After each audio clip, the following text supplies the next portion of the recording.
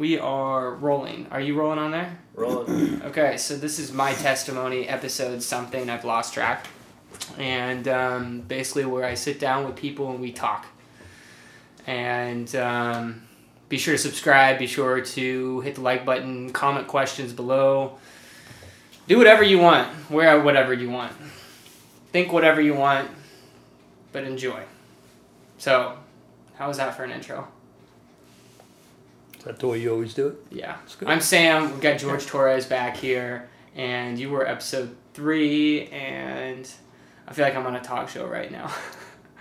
But that's why I try to roll into the first question as quick as possible. And that is, who is your God? My God is Judeo-Christian, I guess you could say. Is not an evolutionary God, but I'm evolving, but, through understanding who God is. But my God is basically based on who God is in the Bible. Does that answer your question? Yeah, I guess so. Now we're going to dive into the top 10, top 100 unanswerable questions. I figure I don't know, some of these I think are really silly, but what is the meaning of life?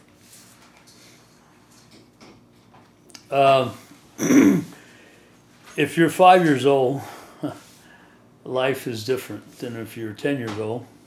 And if you're 15 years old, it's still different. You're getting into puberty and whatever, But life at my age, would be middle age. And that's, can you edit that out? I already told you that. You saw the last one. You know that all these things. Well, life is, people use the term loosely. Yeah. And they'll say, well, that's life. Well, what is life? What does Webster Dictionary say life is, Life is what's inside of an organic being, and his spirit is what causes him to breathe, That's life. Or you can use life in a term like, what goes on around you, reality. What's life for you? My world is a world of working with cars, working with people, transporting cars or transporting people, getting them from point A to point B. And in the process of all that, I have to establish my status quo, along with my social status. So I'll have a status quo, because if you can have a social status, but at one time it's got to make you money. And where I make money is I work on people's cars, and things don't always go right. Things go wrong all the time in ordering the part, getting the part, and what have you. So life for me is basically life, in George's dictionary, not Webster, would be, the going-ons of my life, getting up in the morning and the struggles of life. A lot of things don't go together. Yeah. Don't be a mechanic. Don't let your kids be a mechanic unless, they have intense amount of patience, because it's terrible. But life is, for me, is from that perspective. It's basically through me, is how I see life. But if you're asking from a philosophical point of view, which do you know which one you mean? Just what is life? Yeah, what is life? The whole time that you were speaking, all I could think about was I put part 1 on that video, and you never really did finish that story. And I didn't go back to it, and but from what I think I remember from it is that you were telling me that you were in the hospital at that time, and there was a mysterious doctor that you were talking to, and then you were trying to find him, and then you couldn't find him, and you asked a nurse, and that's kind of where the video cut off. Oh, okay. This was an experience that I had back in 1986, and the reason why I remember that was because my son was my son was in gestation with inside my wife's belly. Yeah. 6 months, and she was in a hospital with an aneurysm, and she had just got out of surgery, and I walked into the room and see how she's doing, and she said, "Did you see the guy that was just in here?"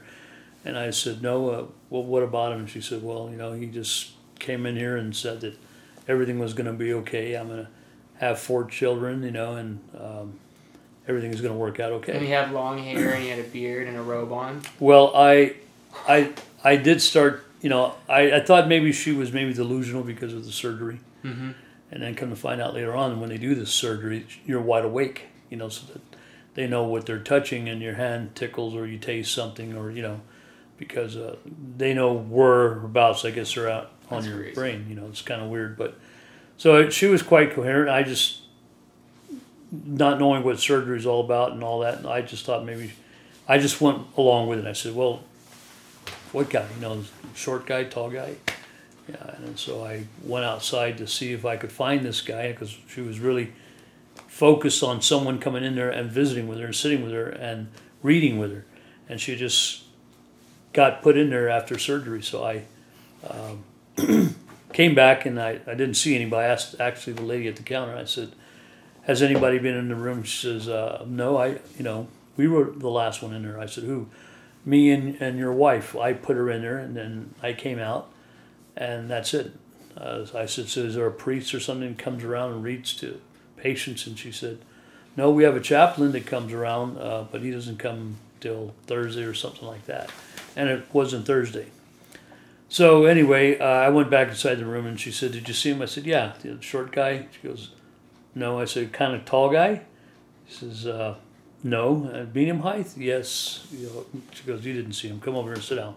I'll tell you something about him. So I sat down and she said that he came in and sat with her and read her the Bible, read the 4 Gospels. I don't. At that time, I didn't read very much the Bible, but I knew reading 4 Gospels was a lot of reading, and to read all 4 and not, in that short period of time, it didn't seem right. But she went on to say that. That he was a real nice person, and at the time, I thought this is really strange because she didn't have any family that came over to visit her at the time, and I didn't have any family either, and so she was having this major surgery. And during the time I was in the truck going to the desert, I thought to myself that this was a little unusual that she's telling me somebody came because I had just cursed God that morning and said, are you too big to come down and sit with her and, at least read with her, just comfort her? Yeah. And then her saying this, it was kind of weird that possibly God came down, sat with her. Jesus might have came and sat with her and read her the Bible, or an angel, could have done that. And I didn't believe in God at the time. I was pretty much an atheist. But I did cry out to God because I was in a lot of distress at that time of my life, and our lives. So, do you want me to continue with the story, or did you have other questions? Or? Yeah, I mean, it was a part of your testimony. It's grown, since the sitting down with the first person, and now to episode whatever it is. Yeah. Well, basically, the story was the experience, I should say. Not the story, but the experience that happened was we were married for 3 years, and then our first child was coming along, and not that one. No, this is our youngest. Yes, by the way, David. you can sit in on this. For what? You can totally sit in on this if you'd like. Oh, yeah. I just have to make sure I keep an eye on the clock. Yeah. So, yeah. Okay. I'll chime in. You'll join in when we start talking about Aquaman. Okay. Well, the story it's kind of how do you say, it is a story, and if you hear it from an ignorant man, well, it's just a story. It's could be a fable, or it could be a make-believe story, what have you, but this was a real experience that literally happened. You don't go around telling the story because some people think that you're not all there. But the story basically was how God introduced himself to me and how I became a Christian and how I became a follower of Yeshua, or, Jesus. And it was through a very dramatic experience and a time of my life where I was basically hating life because nothing was going right. It just those Leave It to Beaver shows that you saw when you were a kid, and even the Flintstones, where there was family and everything was going great. Nobody ever paid bills in those shows, you know. Nobody ever struggled. You never saw anybody, you know, in Leave It to Beaver in the hospital having a surgery on their brain or anything like that. So in one sense, that wasn't life. That was like a utopia, a make-believe show, but this was real life that was going on. And we came from Corpus Christi, Texas. We drove in a 1977 Cordova that I repaired in 24 hours, basically. I was determined to leave Corpus and get to California. I don't know why. But I tore the head off and had a bent valve and a blown piston, and I dropped the pan from the bottom and pulled the... I was only 19 years old at the time, you know. And how did I know to do this? I don't know. I just had a gift for working on mechanical things. And so in 24 hours, we're ready to go, and we jumped in the car and took what little clothes we had. We were just married, and we drove to Texas. I mean, from Texas to California, about 1,500 miles, and I didn't have any sleep. And when I got here, finally, I'd been awake something like 72 hours. And so I was very delirious and, you know, got real sick. My immune system broke down, and I was out of it for 2 weeks. So life was a struggle for us when we got married, and then we stayed at an aunt's house. She was a nice lady, but it was too expensive to live there. It's $200 a week, and that was a lot of money for me. And so I got a job working as, you know, on transmissions, you know, taking them out. I wasn't quite an expert yet at that time.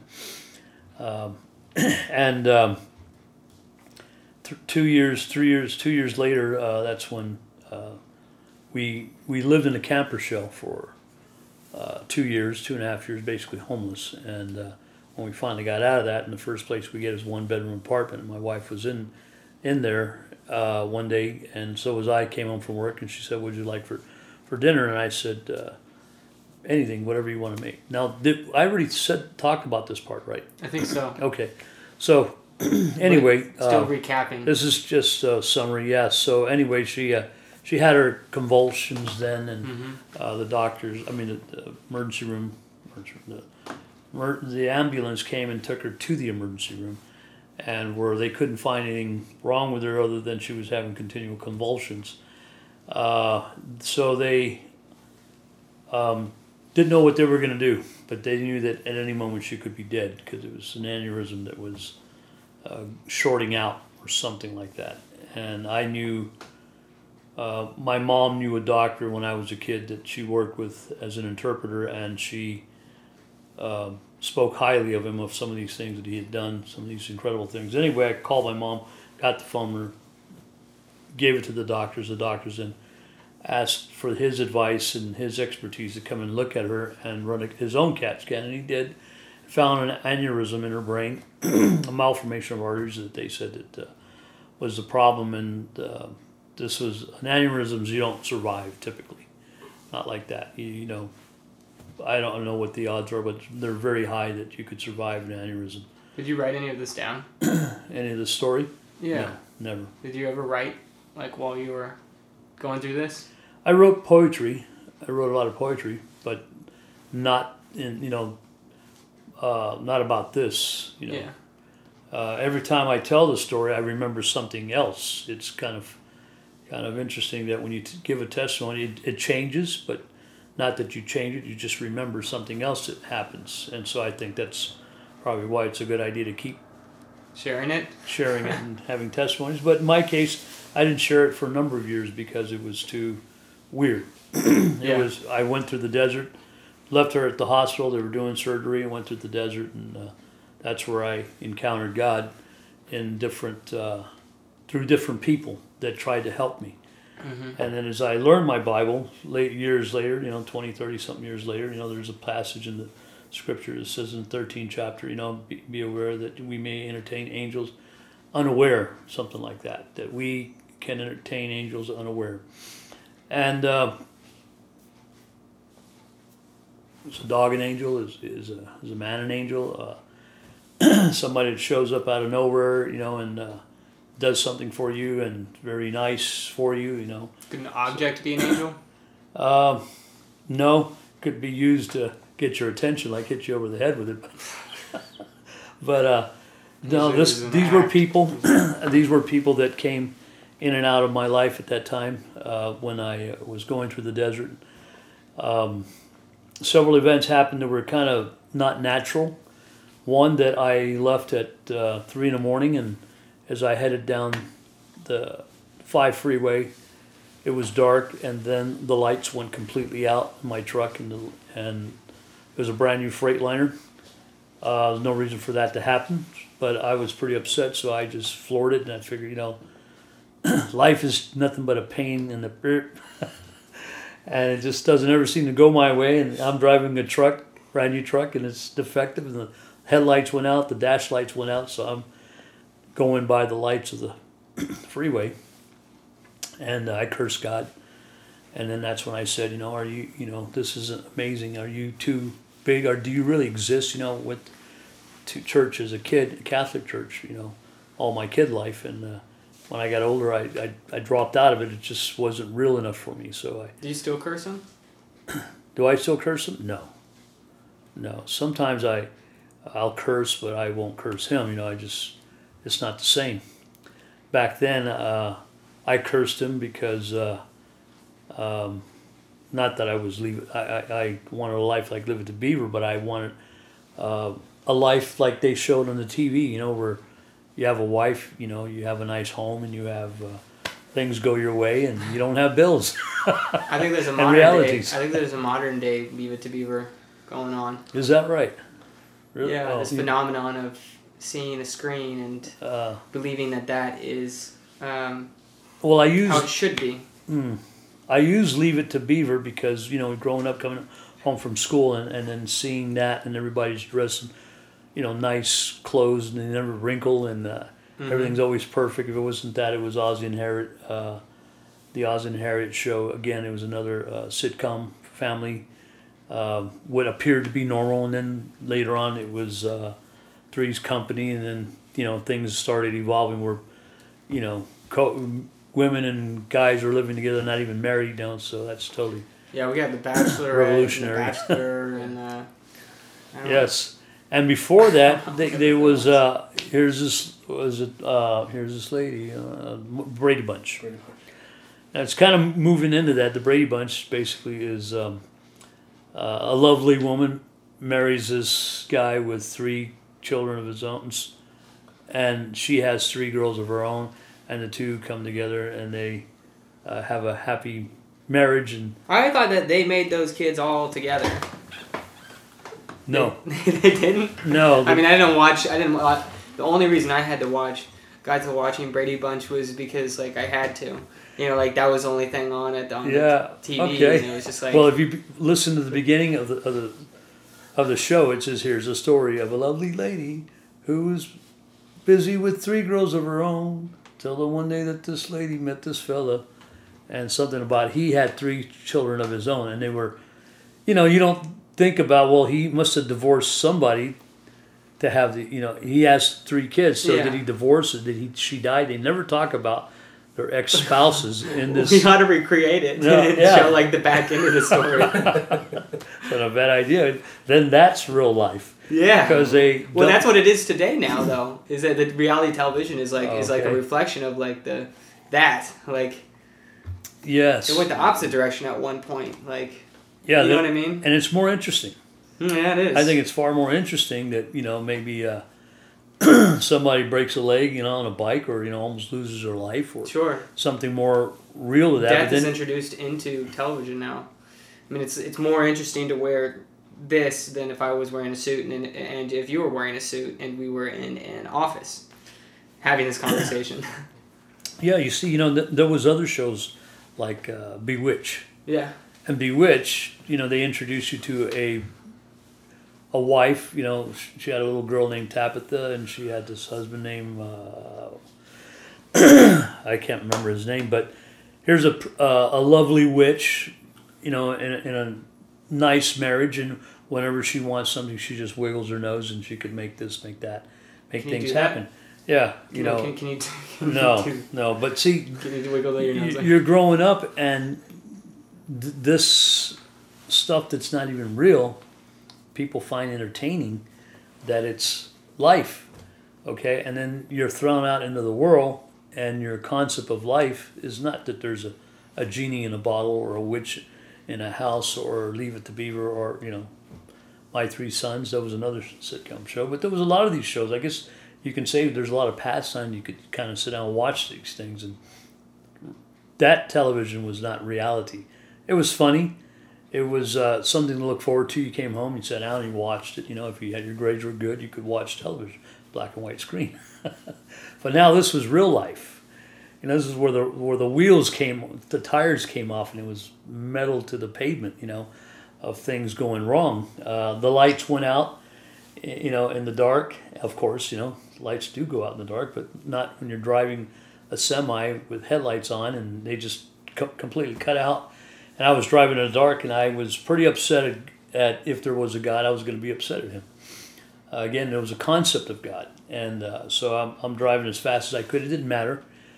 I couldn't see my speedometer anyway. And cars, while I was zipping right by them, they were wiggling, because they, out of fear and seeing this big old 45-foot tractor come past them. And so what was crazy, that's not crazy. What's crazy is that I looked in my rearview mirror and I saw light, big bright light. And at one moment I thought it was maybe a police officer following, but the light got so bright that it lit my path in the dark. And so I just drove out of fear and out of necessity, because I needed to get back. My wife was having surgery for 11 hours, and so this was kind of a way to kill time. Had no choice, because the boss said I couldn't take the day off. They needed that shipment of doors and door jams taken to Lancaster.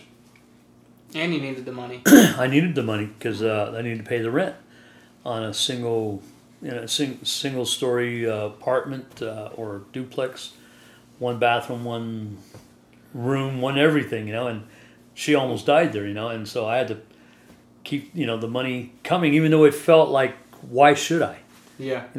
I could have been, deciding to just heck with it all, and life's too hard, but I had an obligation to my wife, she was my wife, and I was, of course I had an obligation, it's all I had, and then she had our son in there, and that's all we had, and so you just kind of know how to survive, I guess, not seeing anybody else do that, and so the lights, when the lights came on, I was able to drive. I didn't have to pull over, and then I started to snake up the I-14 Antelope Valley Highway.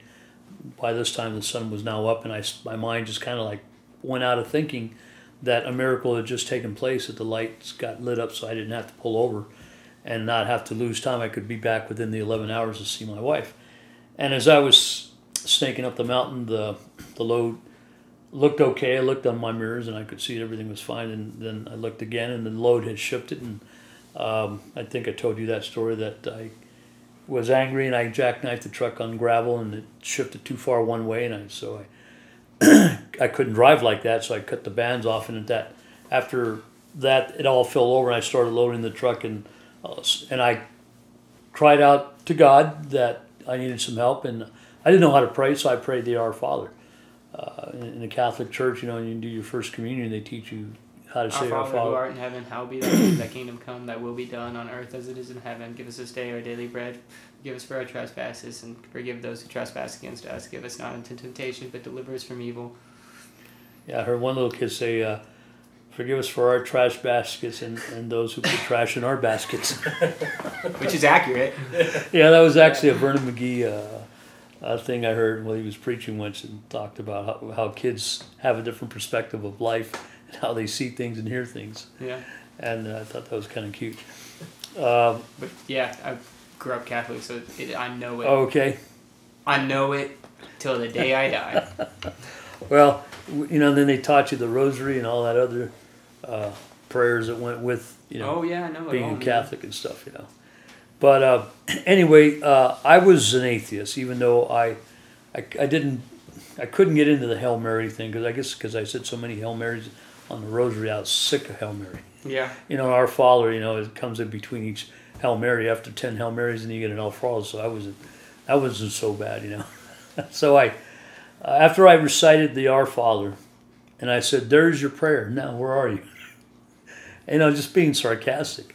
And it was very hot. I was sweating, and then all of a sudden a small car pulls up, and this young man comes out of there, and he's pretty short, and he's driving a Nissan. A nice A on. Nissan, yeah, because they weren't real popular cars back then. They were starting to get popular, and everybody called them Nissans. Yeah. Nobody knew how to say Nissan. What? I actually remember this very clearly. And correct me if I'm wrong. He was a short guy, not a real stocky guy, but this was the guy that you were delivering it to. Yes, I was actually yes. He started helping me, and where the angels come into play is that angels do extraordinary things. Yeah. Okay, they're extraordinary beings. What that is an have angel? Exceptional powers. Other than not an object. Yes, right. Other than not an object, this is it can come in form of an animal. If you read the book of Ezekiel, and there's animals there that are strange. But this person, why he was unique was because we had these fire doors that went in the garage, and they're anywhere from 200 to 300 pound doors, and they're supposed to keep the fire in the garage, slow it down before it burns the house down. And they're made out of cement, some kind of composite cement, not quite all cement, but they're heavy doors, and so they're garage door fire doors. Okay, and that's what they were for. And so I had some of these on the truck, and then I also had some regular doors that were pretty heavy too, 150, 200 pound doors, but the fire doors were just extremely heavy. And I kept those on the bottom, and some of those went off when I cut the bands, everything fell off, and some of those doors slid off too with the load. And so he was handing me these doors like I would hand you this book, like that, and I would grab it like this on my knee because it was a pretty heavy door. I couldn't just grab it like this. I mean, I'm 150, 60 pounds, and here's a door that's 200 something pound door. Normally you grab a door like that, you slide it off, you pick it up, and I used to I was pretty strong, I had a pretty strong upper body. I could pick up a 200 pound door like nothing, and even a 300 pound door, and if I carried it the right way and moved it around, well, he was handing them to me like this, and he was shorter, and he wasn't even leaning, and I'm looking underneath the door if there's someone else helping him to hold those doors up. But he was just handing them to me like that, and I didn't want to show that I was weaker than he was, a little short guy. And we got the doors loaded, and we got the door jambs loaded on, and he says, "So where are you going?" And I said, "Well, I'm going into Lancaster." He says, "Really?" And he looks at the load, looks the load over again. He goes, "You don't happen to have," there's another thing I remember. He says, like, what did he say? He said, the shipment, as I remember, was something like 250 door jambs and 80 doors, and and he started going over the list. So I didn't remember, the bill of lading, so I went and grabbed the bill of lading, and sure enough, he was right. Everything that he was naming was on that list. Mm-hmm. And then I said, he looks at the list, he says, "Oh, that's my company." I said, "Well, do you have some ID? Here's a guy just helped me out, and I'm asking him for some ID, just in case he might be wanting to hijack my load." And he says, "No, I got in a hurry. My father sent me, and I didn't have time to get my wallet, and I just came out in a hurry, and so here I am, and I saw you, and I just thought I'd come and help you." And if you kind of look at this, even though there's a lot of God in it, in a sense. My father sent me to help you, to find the way. And then he looks at that paper and he says, "Wait a minute. This isn't the right address. This is way across town. We're in a totally different place now." And I said, that gal does not ever get anything wrong. "Right. Lila never makes a mistake." Lila was her name. Yeah, Lila was her name. I said, "This will be the first." Yeah. I said, "Unless you're trying to hijack my load." And he goes, No, I spoke to Lila," and he starts telling me about Lila and stuff, that they've ordered stuff from her before, and this is for like door manufacturing, and the subsidiary group was Anderco Door, and so we were the subsidiary group of Like, and so anyway, she'd been with the company for a lot of years, so I said, what have I got to lose? I got a wife who's dying in the hospital. I'm thinking, I didn't divulge that to him, but Yeah.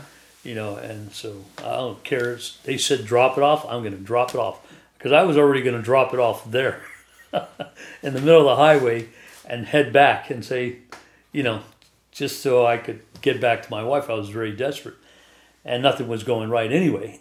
So I left the truck running, of course, and I followed him into Lancaster, and we went. This neighborhood was not even on the map.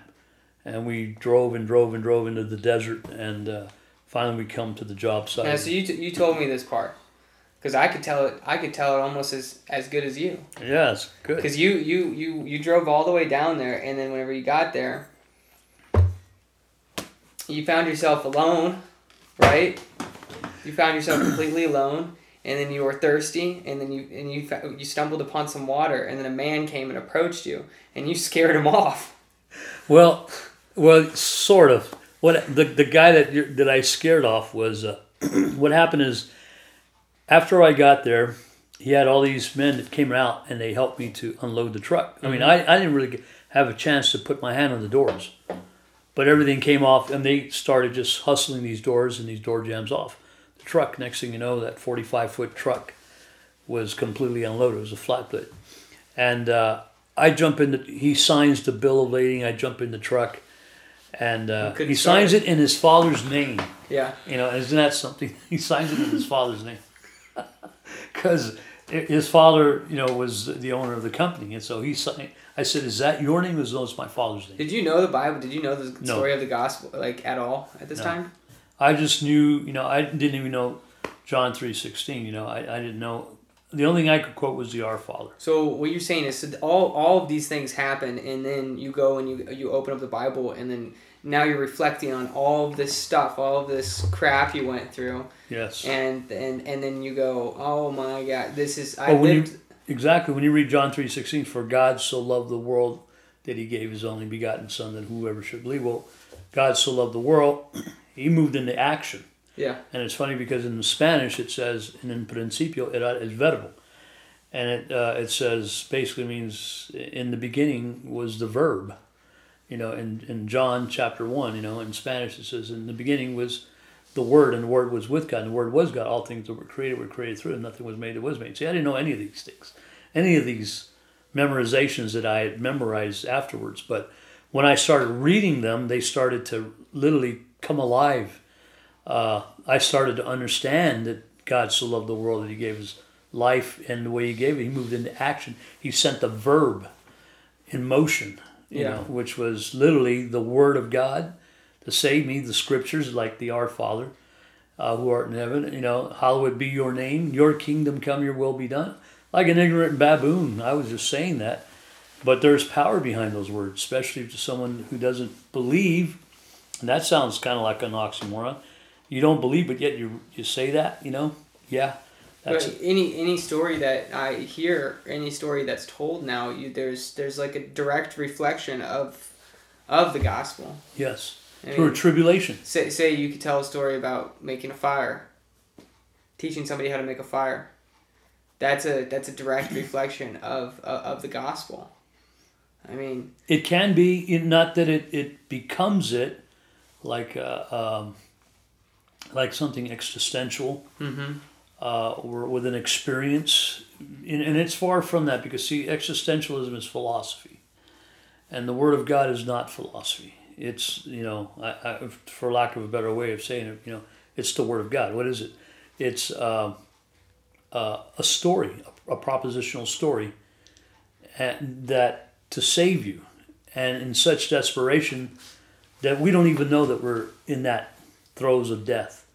And literally throwing your hands into death by your own hand.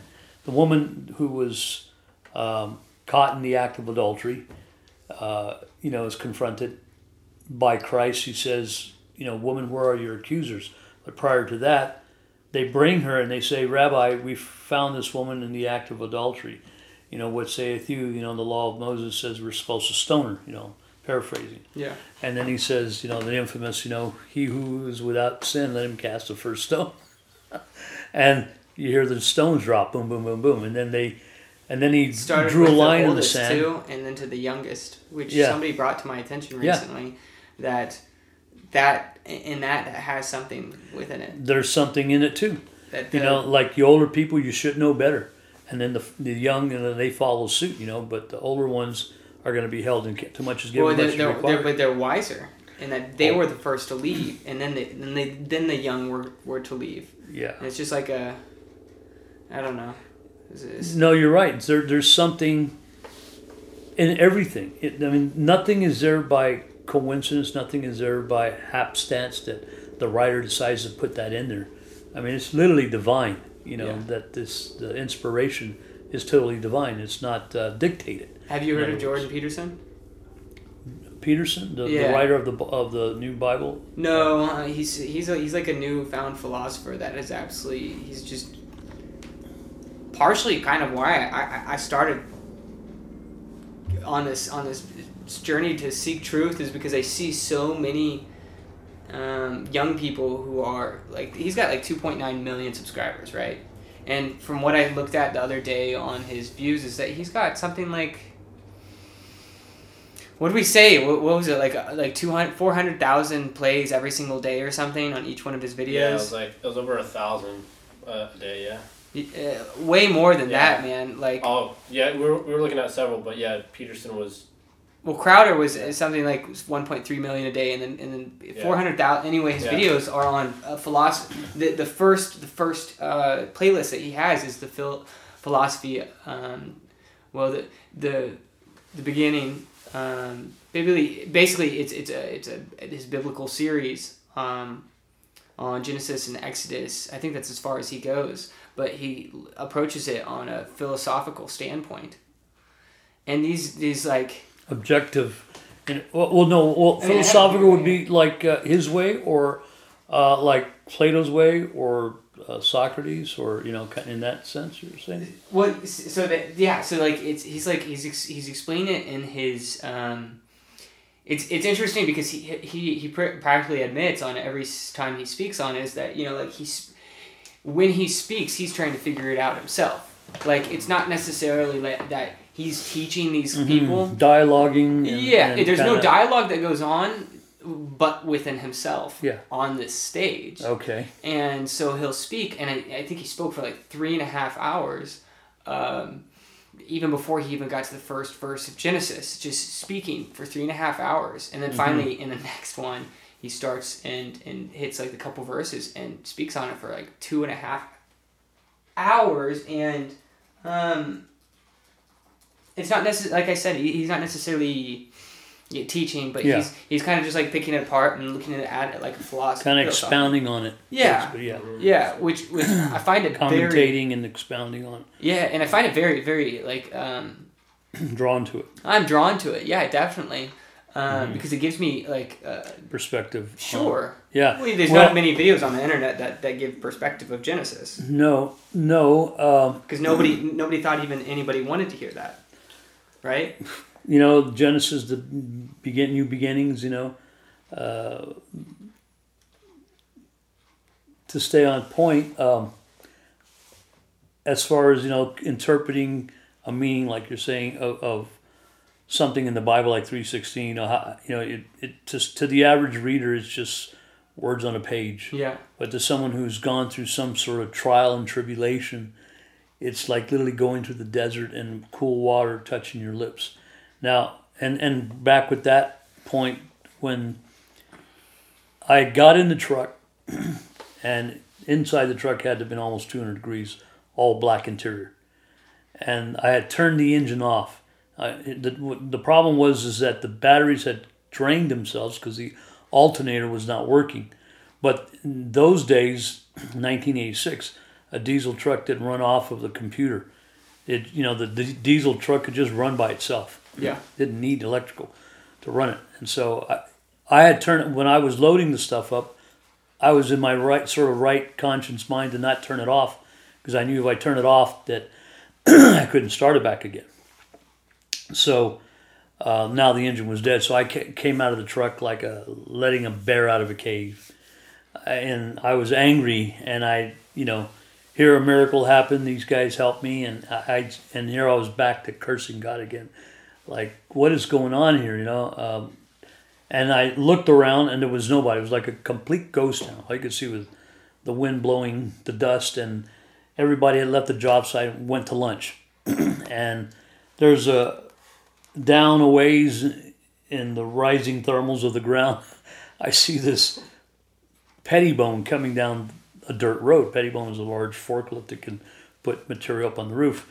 And so I'm waving at the guy. I'm trying to flag him down, and he doesn't see me because he's got a set of headphones on that I think he was listening to music. But the forks are so loud, and that engine is so loud as it's going to the road, it's bouncing around. And so normally they would wear a set of headphones. Well,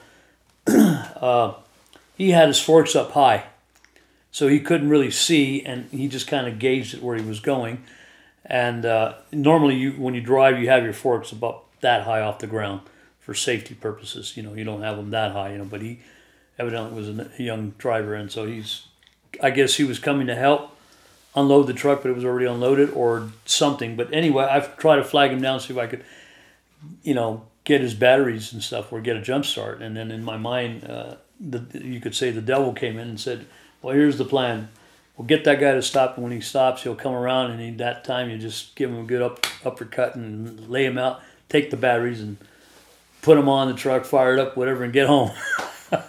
I wasn't even thinking of reasoning with this poor guy, And but then when I was waving at him like this, it just felt, like someone said to me, just hell with it. You're going to go back, your wife's going to be dead. There's no such thing as, you don't have luck. That's in in the movies, this is real life.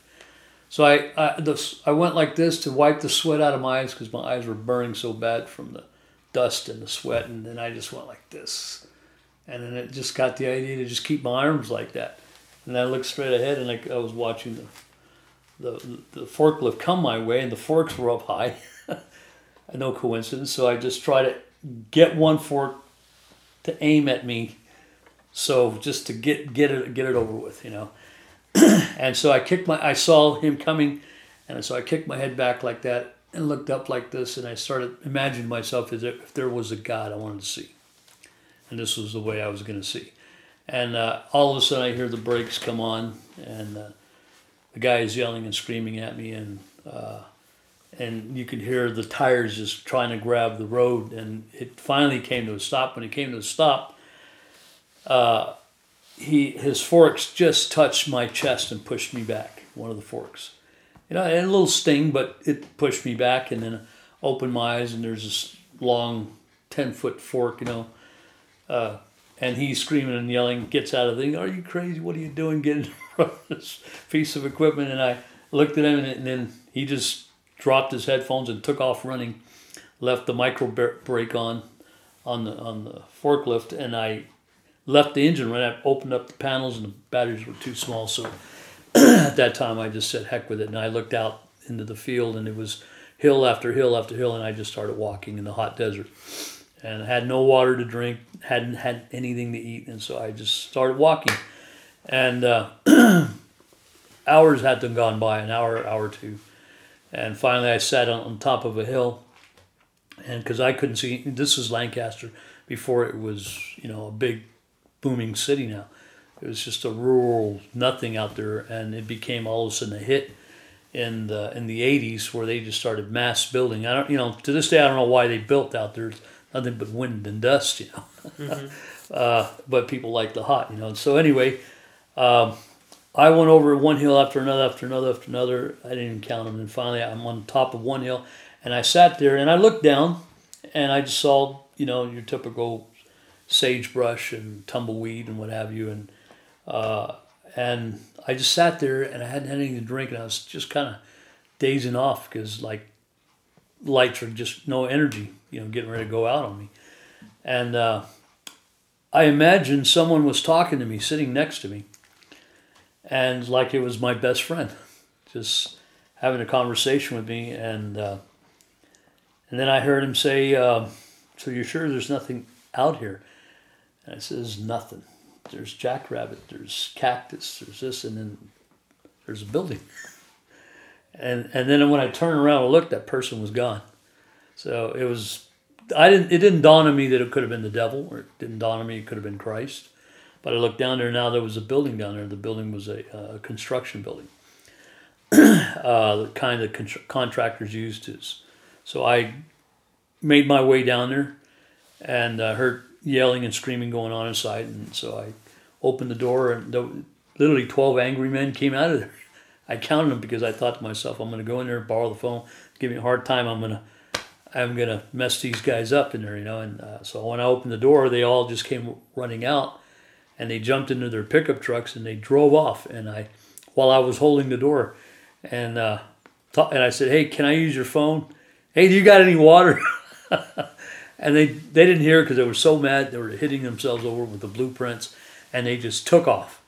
So I go in there, and there's a payphone right there. So I take out my last dimes, you know, and made the call, and I called Walter, and I explained to him what was going on, that the truck had shut down. He's yelling at me and screaming at me and saying, "Hey, where are you? You know, we've been looking for you. You know, where's the load? Where's the truck? You know, it's a brand new truck." And I mean, like, he didn't want any answers. You know, he's just yelling at me. Mm-hmm. And I said, Walter, the truck is fine. Drop the load off." "How the hell could you drop the load off if you didn't have the right location?"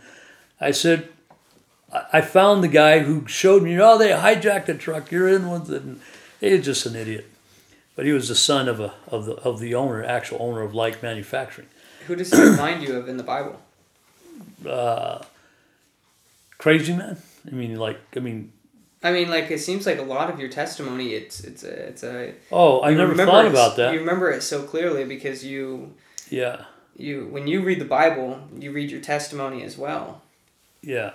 You know, right. Well, so Walter was just a rich man, a rich son, is what he was. Yeah. A son who had everything, who didn't have to work for anything. His reality, his son, the reason why it was a subsidiary of Like Manufacturing, because his dad wanted him to get a feel of running 7 large door companies. Like Manufacturing was 7 of these major door companies. I'm not sure, I think the largest, or if not the largest manufacturers of doors. And they started this Door Jam, a subsidiary of that, and his son got to run it. And his son was just all he wanted to do was play chess and smoke pot, and mess around with his wife. He was quite a character, but he was my friend, and you know, we tolerated each other. You know, he tolerated me. He'd yell on the intercom and say, "Hey, move, you know, make your move, you know, move your pawn, come on, you know, I haven't got all day."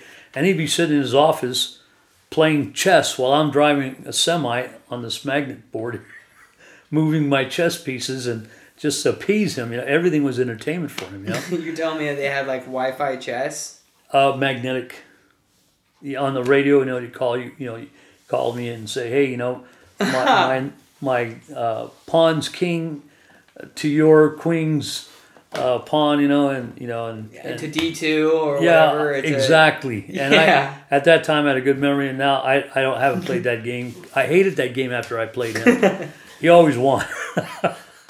And you know, I would do it just like I said, to appease him. And he was a friend. One time, some guy came out. This one Mexican fellow came out and with a box, and he dropped the box, and he had all of these like pin holders and that paper where you can write notes and stuff, and then it had Enercode door, and they would give these to customers, right? Yeah. And the janitor was stealing them, and he dropped the box loader, and I went over there, and it was my friend too, and I said, you know, you're pushing to get you want to get a. They were trying to push for a union, and they wanted me to be the speaker because I spoke good English, to talk to some union people. And I said, "Listen, you're wanting to do a good thing, and yet you go do something like this."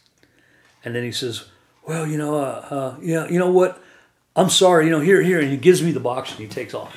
So I took the box and I put it underneath my pickup truck, underneath the seat, and I meant to take it back. And one day, Walter calls me and he says, "Hey, George, I need your truck." I said, "What do you mean you need my truck? Your pickup truck. I got a party going on. I need to go pick up some kegs of beer." And so I went over there. We went and picked up some kegs of beer. And he's just looking around like this, looking at the cars, just like a little kid there. And all of a sudden he goes like this, looks under the chair of my truck. And he says, "What is this?" And he pulls out the box. It says Anderco, opens it up. It's got all this stuff that you give customers and stuff. And he looks at me and he says, "Really?" I said, "It's not what you think. Put that box back. You never saw it." He goes, "Really?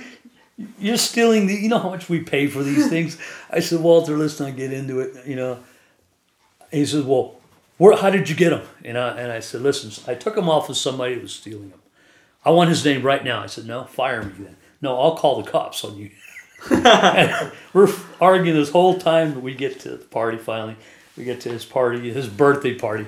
And he says, "We're going to talk about this afterwards." And he got so bombed he forgot about it even the next day to even talk about it. I took those things and I put them back where they belong, 2 days later. And then he did bring it up one time. He says, "Hey, blank, what about that stuff you stole?" I said, "What stuff?" And he goes, "You know what I'm talking." I said, "You were so bombed that day because he was smoking pot all day long and then drinking." I said, I don't know what you're talking about, Walter." And this is the kind of character he was. Did you smoke pot? No, never. Don't lie to me. No, I'm serious. No. You've never smoked pot in your life? I've never smoked pot. I can't be around it. I can't be around the smell of it. Yeah. The smell of it just, I can't stand the smell. Did you smoke cigarettes? Cigarettes, yeah. Smoked Viceroys. Yeah. Salem's, real strong stuff. But never pot. Couldn't handle it. It was too much of a whip. Do you still smoke cigars? Cigars, yeah.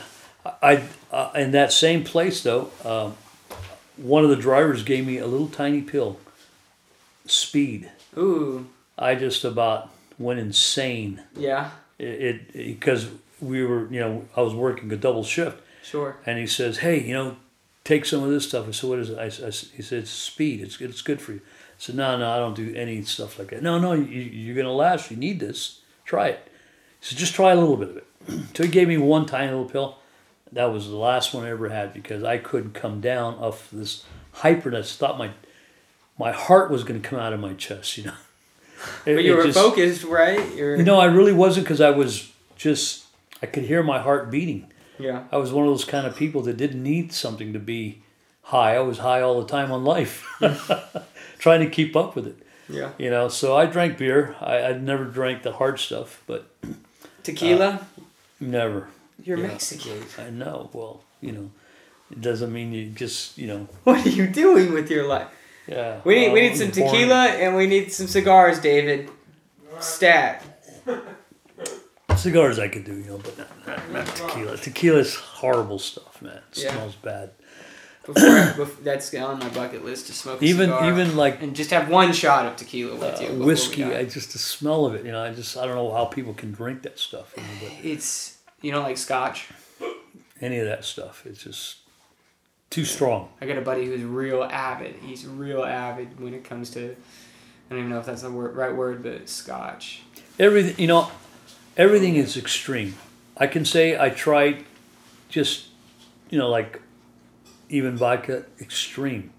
It's just so strong. Mm-hmm.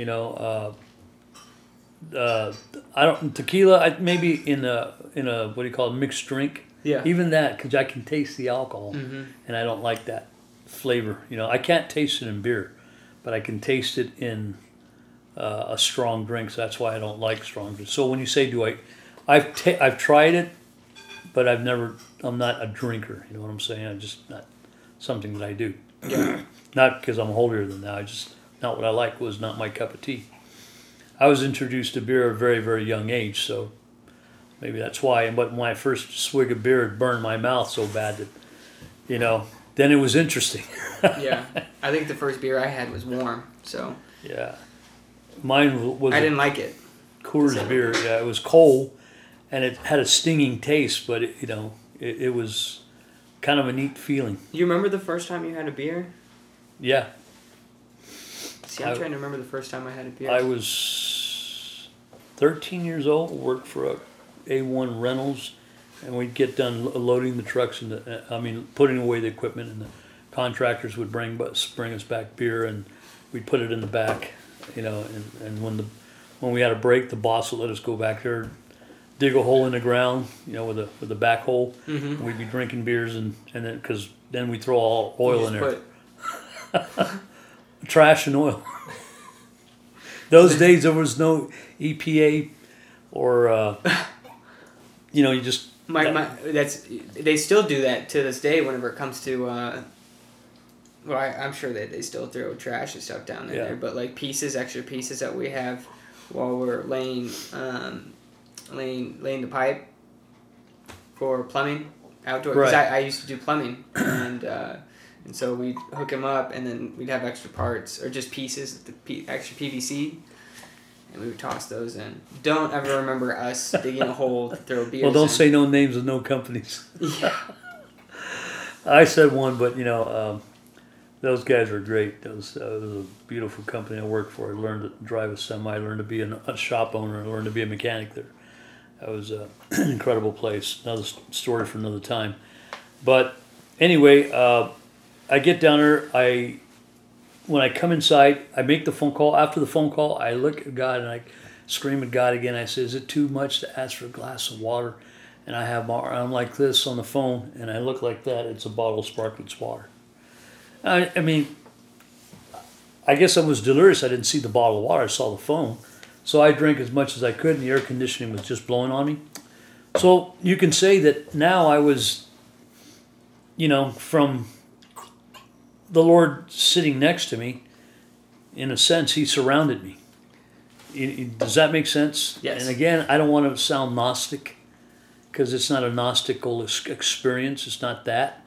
When I look back and I saw the footprints and I realized there was only one set and you were carrying me. It's not like that at all. It wasn't like that at all.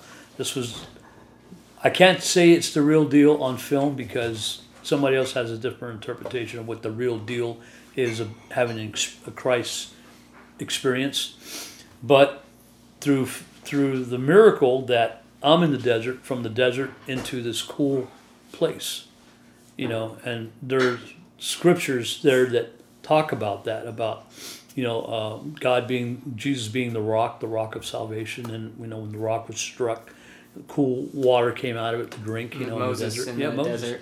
Exactly. Give me some more, because I know you have a lot more water likeness, peshat. Well, like I said, whenever you're reading the Bible, like it takes you back to this time. It does. It's like if I never heard the Bible, you can truly say that there is no man in America. I'm going to just use America that can't say he's never heard the Bible. Yeah. And even those who are ethically, morally correct, cannot say that they've never heard Scripture, and if they went by their ethical, moral lives, they're basically going by their conscience. Sure. Okay, God will judge that. Okay? And in wanting to see His face and to do right, He will show Himself to you. Now, He's not going to come out and hang out with you all day long. It's going to be more like a page of the Bible floats down and you get it, and hey, this is very profound what it's saying. I've never heard anything like this. He will use what's already here to make Himself known to you, not something totally off the wall.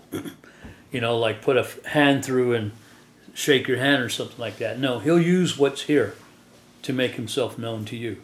And in this case, through the trauma, through the being poor, wanting answers and being anxious, and calling God even in that profound behavior that I was using, He answered me. You can hear then the words, "For He so loved the world." And you can hear something more personal in that words. For He so loved me that He moved into action and sent Christ to save me. And that's kind of, when you stop to look at that and you open your eyes and open your heart to that, you're not opening your heart and your eyes to some sort of again, existential self-experience, epiphany or whatever, that, sciences and psychology and philosophy want to use to describe an experience with God. This is meeting you where you're at if you're really looking for Him. And I think He saw something in my heart that there was a true genuineness that I wanted to know who He was. And so after I had my arm on that bottle of water, I didn't even thank God for that bottle of sparklets water.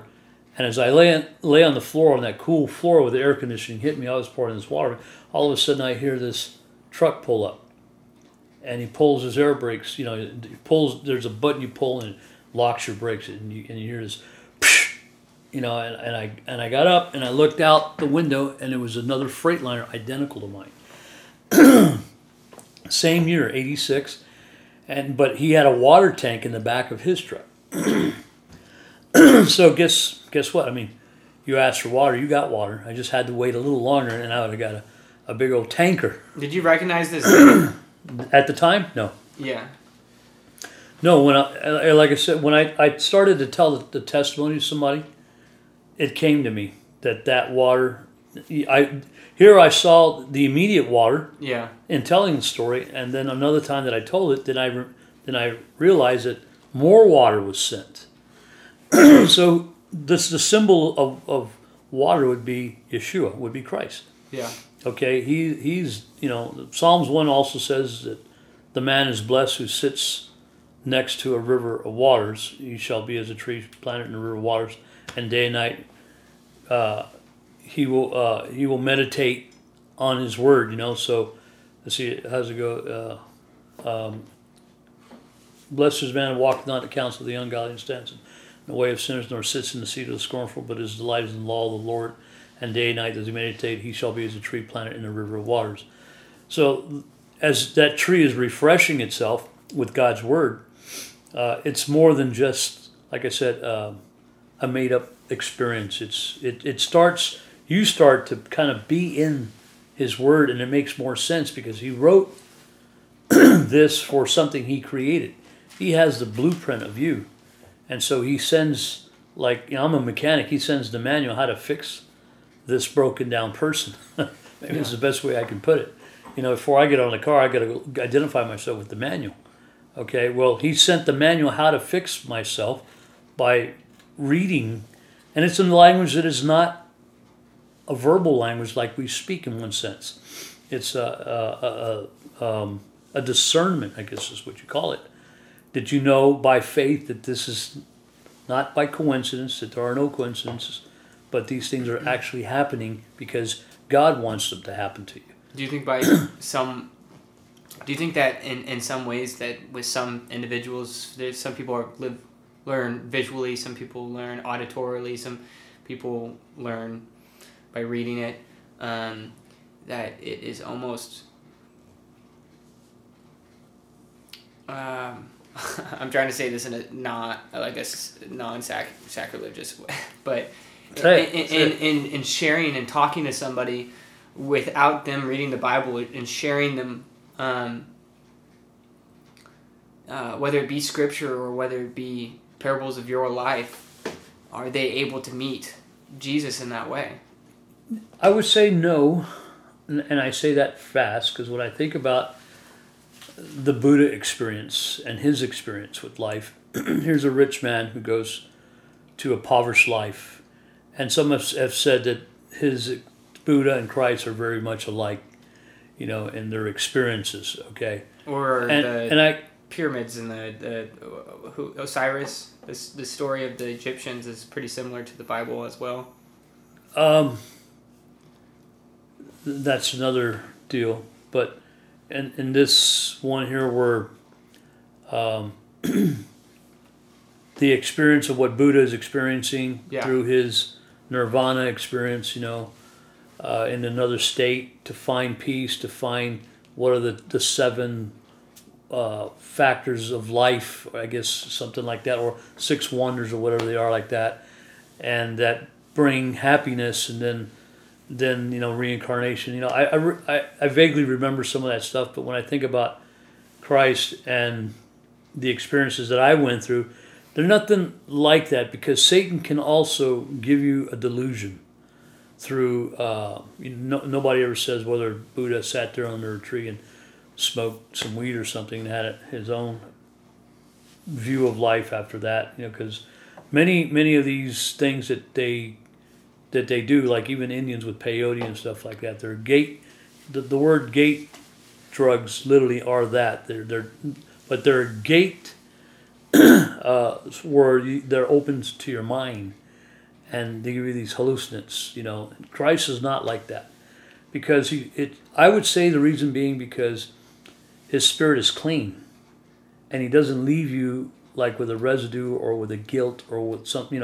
If you did pot or something like that, you feel guilty, maybe, or that was wrong to do. But Buddha, whatever he experienced, I think that there's a lot of lost people looking for answers to life. And when they hear something that's mystical and something that sounds spiritual, they can connect, because part of you is spirit.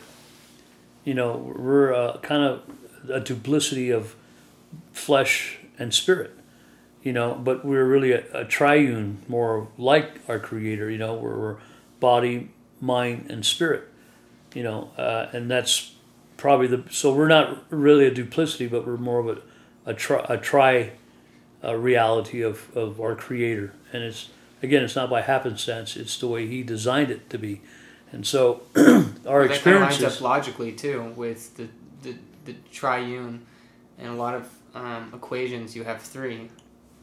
I mean, that number, the number, it goes back to Ecclesiastes. 1 is great, 2 is better, 3 is... 3 full chord is not easily broke. Yeah. Yes. So you have Father, Son, or and Father, Mother, and Son. Or you have a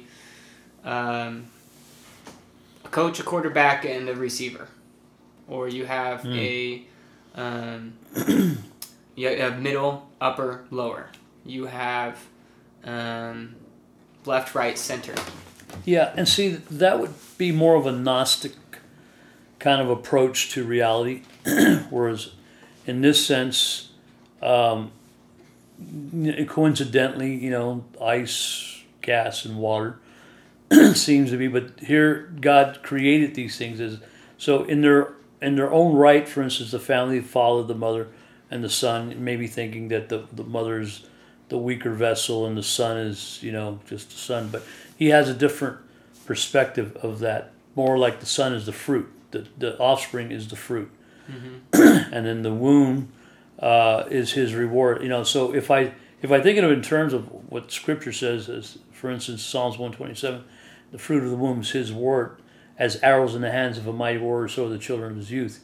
You shall not be ashamed when they meet the enemy at the gate.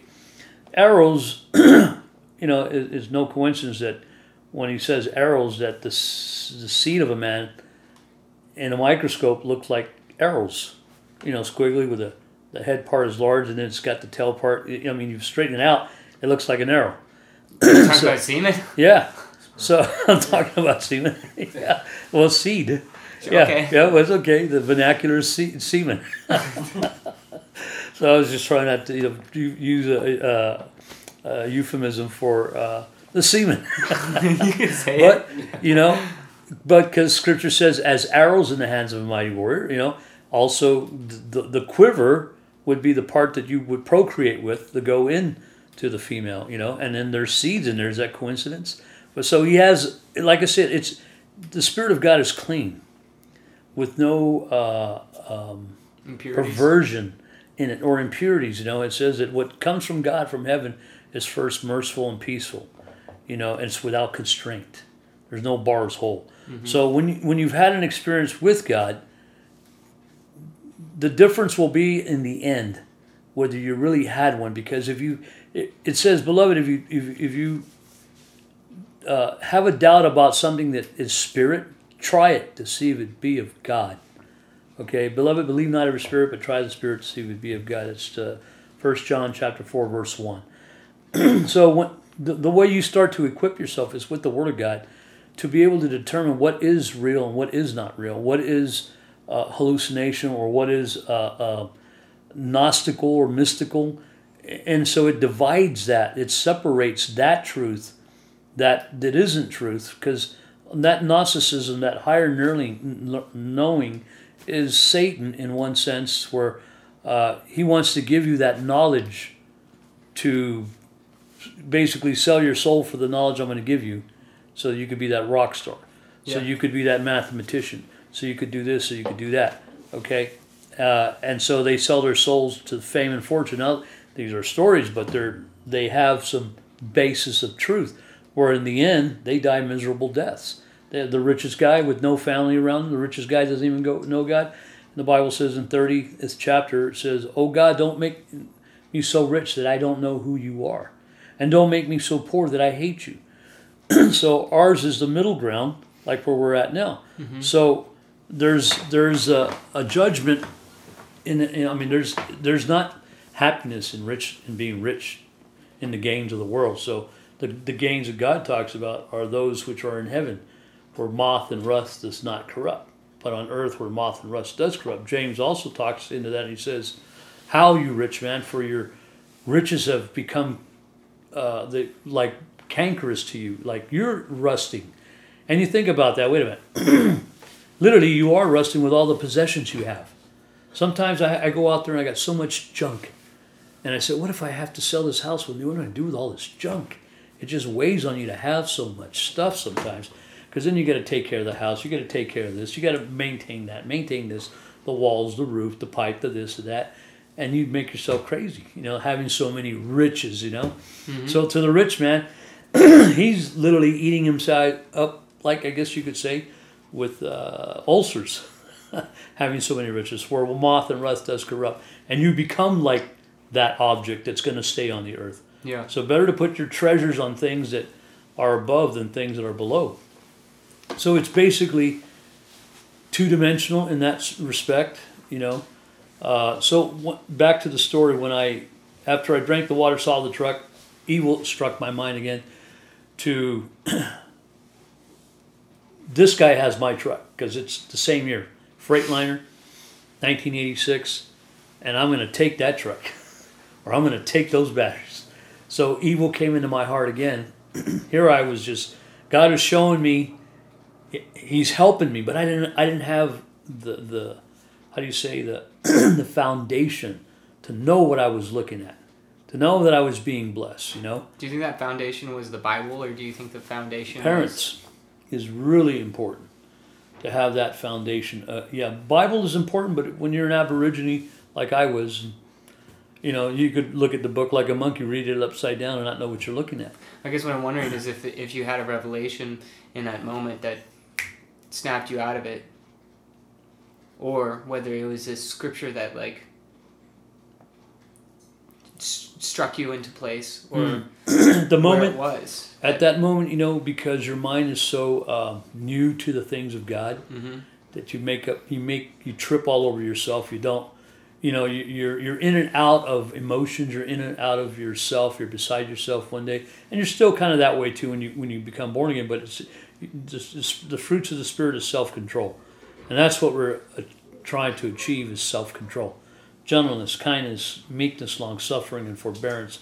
5:22 of Galatians tells us that these are the fruits of the Spirit, and having that self-control to not be hyper on one thing, too high and too low, too angry, too sad, and we still, but it's not that you're ever going to get rid of one particular sin. Sometimes it's still there, but how it does is the fear of letting your father down, the fear of, or that feeling of starting again, I did it again, and that ugly feeling.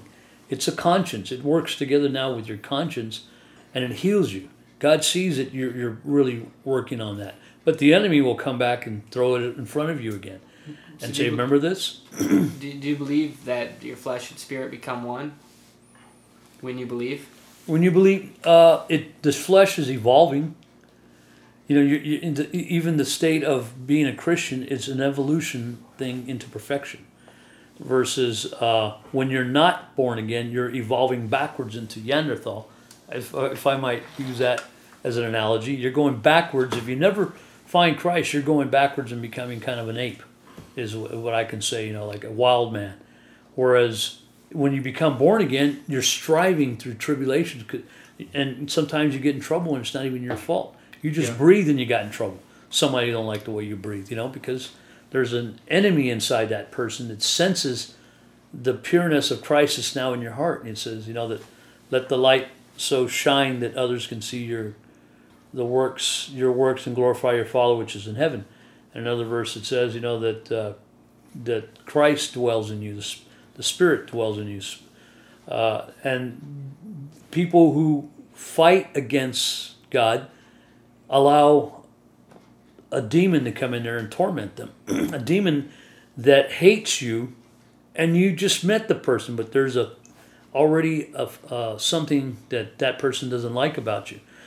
Well, it's because they've allowed hatred or bitterness to just overcome them, but that spirit can sense it, that your spirit is that there's Christ in you, and so you can be, a bad guy, for lack of pick on one subject, that what makes a bad guy, a robber, this guy, that guy, but once he's changed, the inside part has changed. And that's why his friends don't want to hang out with him anymore, because he doesn't have the same spirit. There's a clean spirit now in him. Yeah. Renew in me a right spirit, and renew in me, how's that song go? Well, it's a psalm, renew in me a righteous spirit, a clean spirit. That's God, that's Jesus. He's decent, he's clean. He doesn't leave you, even if the worst sin you did, a peace comes over you. I don't know what the worst sin is, they're all the same. Sin is sin. Blasphemy? But blasphemy against the Holy Spirit, yes.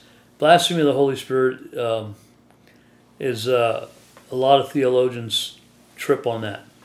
They always want to refer to David, blasphemy against the Holy Spirit. Blasphemy against the Holy Spirit is rejecting what Christ has done, the finished work on the cross for you.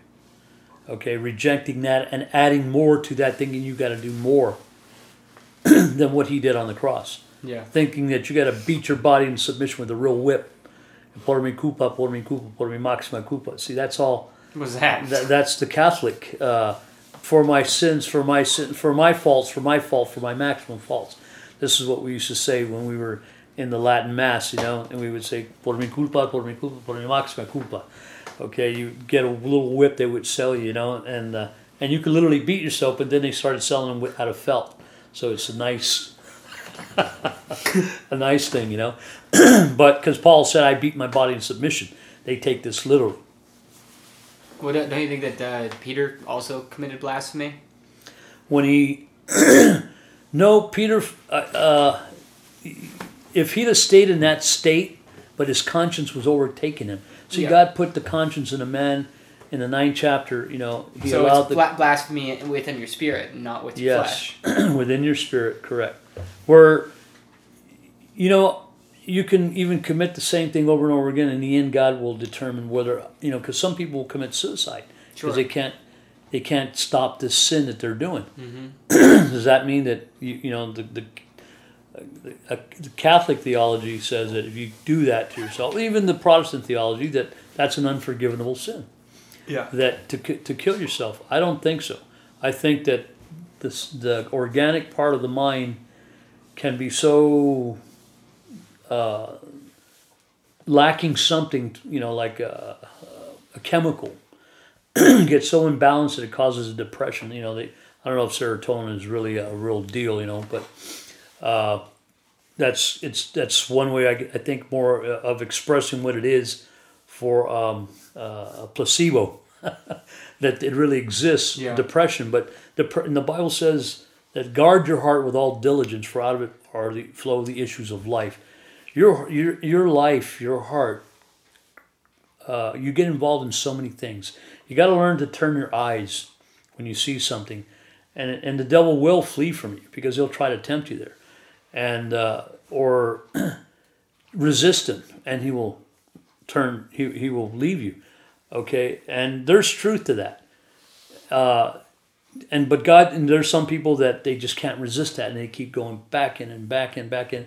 It becomes a thorn, but God sees the heart. He sees the conscience. He sees the how the person feels dirty after doing what he's doing over and over and over again. And there have been people that have committed suicide for things that what they call obsessive behaviors. Do you think You that's know? because we're so far from the garden? What's that? Disease and depression and Well, yes. I mean, some men's, not that some men's sins are greater, but some people are organically more disturbed than others, you know, and Satan will use that to oppress you and through a suppression that can happen. You could be suppressed by somebody dying and you can't get over it.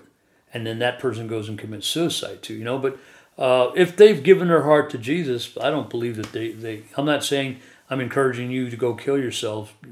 You know, you're going to go to we're Jesus not anyway. encouraging you to Yeah. we're not endorsing suicide here, but if the last, I guess what you're getting at, what I'm hearing is that if the last somebody asked me once, you know, if you're lying on your deathbed and you look at the nurse come in and you think a sexual thought about her and then beep, you die, are you going to hell or are you going to heaven? So I guess what you're speaking Well, the into flesh is probably going to hell, but you're going to heaven. is if the last sin you commit, will you go to heaven? Or I'll last answer thought it this way because see that's too black and white to answer. It has to be done in this way. Paul said that he struggled too with the flesh. Yeah.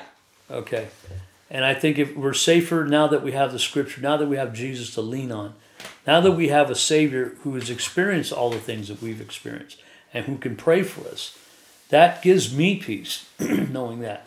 Okay, and then so if a thought does come like that, honestly, if you're really given to Christ, a thought like that, you just put it out. Because, again, that fear of, you know, when you've been in the presence, you know, when you see that God has done something for you, your conscience just overwhelms you, okay? And John says you can't sin, and it's the conscience that allows you that not to sin. So the answer would be no, you wouldn't go to hell. Because unless the conscience was, you didn't have a conscience, then basically you are reprobated. You're just like given over to sin. And again, this is a very hard topic of whether you can lose your salvation or not. I'm of the opinion there's enough in Scripture to show that you can, because it tells you to overcome. It tells you to maintain your robes of salvation. Adam and Eve lost their robes of salvation. Okay, Mark lost his towel or his blanket or his robe when he fled. You know, when he ran off into the darkness, and it's a picture of how we can lose our position with God, but you can renew it again. Yeah. You can ask for pardon. You can go to your room and pray and ask, Lord, forgive me for this. You can go to the person and say, forgive me, not, no, it was your fault, no, but literally, forgive me for what I did. The person that killed somebody and tells the mother, I'm very sorry for what I did. Please forgive me. You know, and even though she doesn't, but in your heart you're sincere that you did, God will forgive you. You will go to heaven. I know it doesn't settle well with the person who lost that person, okay? But God so loved the world that he gave his only begotten Son, that whosoever. It's not a Calvinist thing where it's a double predestination. Some are going to go to hell and some are going to go to heaven. God has reasoned that some will go and some won't. In this day and age, it's up to us to bring the gospel to the Muslim, to the Buddhist, to all of those, to Judaism. Okay, it's our job as seeing and understanding now to bring that to them. So, did God predestine them today? No. To die? No. He did not. Our job is to preach the gospel. And are you to preach it, say, for thus saith the Lord God to someone like that? No. Forbearance, gentleness, kindness, meekness, long-suffering. You're forbearing that person for 10 years before you can say, God says. and see what I'm saying? The love of Christ is the evidence that you're a Christian, okay? And the love that you have for the lost, not for yourself. You mourn yourself, yes, but blessed are those that mourn, for they shall be comforted. Yeah. But the ones that are lost, you have a brokenness now. It's not so much about you. People say, "Well, don't you believe in the pre-trib?" I said, "No, because if there is, I'm praying that I stay, because all the knowledge that God has given me, I'm just going to take off and say bye. Be. Here's what James says to that. Let me tell you what the Scripture says: Be blessed and be filled. Adios." What James is saying there is that's not how God expects you to act. He expects you to act like Christ did. Went out, saved you. He went out and helped you buy a bag of groceries. Then say, "Be blessed and be well," and eat. Okay, don't just say it out of words. Do it out of deed. Your faith is determined by your actions, not only your mouth. So, back to the desert. When I came outside thinking I was going to hit this guy because my fleshly desire came over me, and I know I didn't blaspheme the Holy Spirit at that time, but that person of me that was struggling, we do that. Even when you're saved, you do that. You kind of go back and forth sometimes. We're not into perfection yet. Some people may have a handle on it, but then you find out he had a prostitute on his side, or he did this and he did that, and Jim Bakker, I think he really gave his heart to Christ after he went to prison. Tammy Bakker, I don't know, she kind of still went around, crying a lot and having, Who are they? Jim Bakker and Tammy Bakker, they were these TV evangelists that made millions of dollars from proceeds that people were sending them back in the 80s. And then they found they were Embezzling? not well. They weren't embezzling. I think they didn't pay their taxes, and they went to prison for it. He did anyway. He took all the blame, took all the rap, and so while he was in prison, he wrote a book and stuff. And I think that he was sincerely that broke him down to reality as to that what he was a phony Christian out there to get the money, keep a status quo. Now that he was faced with prison time, and he had a lot to think about, he changed his heart. He wrote a book, But what I'm saying is that when I walked out of the place, I thought to hit this guy. He was standing eye to eye with me, and he was about 3 or 4 steps down. Mm-hmm. And it's just a very big man. And so here this angel is looking at me, and I'm looking at him, and I say, and then all of a sudden I get this idea not to hit him. A revelation? Well, yeah. What happened was when I came out of the door, and and I looked at this guy to hit him, and then the door slammed, and I instinctively went to get the door. Now here's another part that's somewhat biblical because the door was locked. It seems like once you know the truth, you got to continue with it. You can't just come in and out of it. That's where you get in trouble. Now the door was locked. I couldn't go back in there for fresh water. I couldn't go back there and make a phone call. Now I'm in the desert again. I went from being, it's like I go in the presence of the Lord. Now he puts me back out in the world. Let's see how you act again. Okay? Well, I went back to being me again. Let's clock this guy, steal his batteries, and take off. Get back home so I can be there with my wife. Time is ticking here. And the guy's standing there, and he had his face like an angel, kind of like yours, Oh. Just like a nice face, Yeah. a nice innocent face, and he goes, "Hey, buddy," and I looked at him, and I go, "Yes, sir," big guy, and I said, "Yes, sir. Can you help me with my map?" And he says, "I'm lost," and he shows me this map, and it's the same map that I had that was going to get me lost. So now I have the opportunity to show him the way, right? And I said, "By the way, is this a 1986 Freightliner I see, right?" And he goes, "Yeah, just bought this truck." And I said, wait, I need a pair of jumper cables. I changed my mind from hitting this guy, knocking him out. had a pretty good right hook at the time, you know. And so you told me how you my would cross fought. hook, and I thought twice. So I became political all of a sudden. I said, "You wouldn't have to have a set of jumper cables, would you?"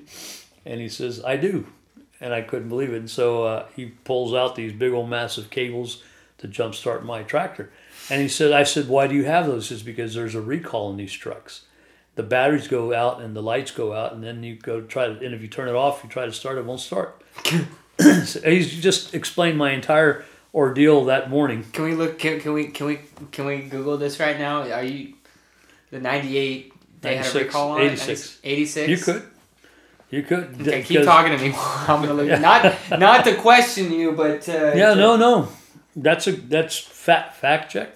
Yeah, they had a problem with the 86. Yeah, because if you're working on a Freightliner and it's having charging problems, you know, Google is it problems in 86 for alternator. That's great.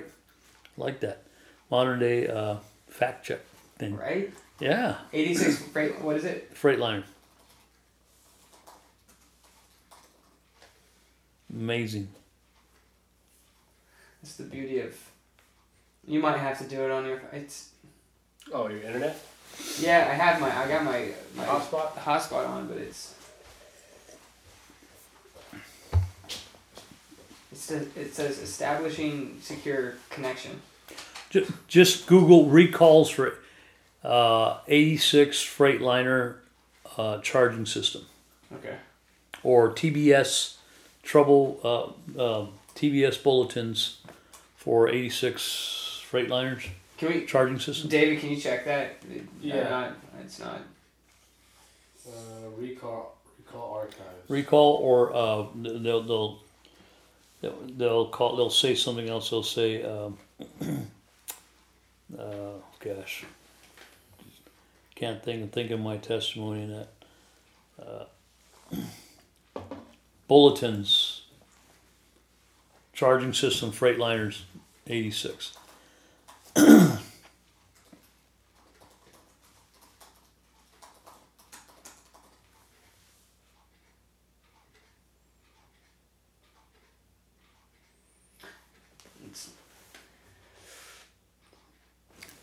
Nothing?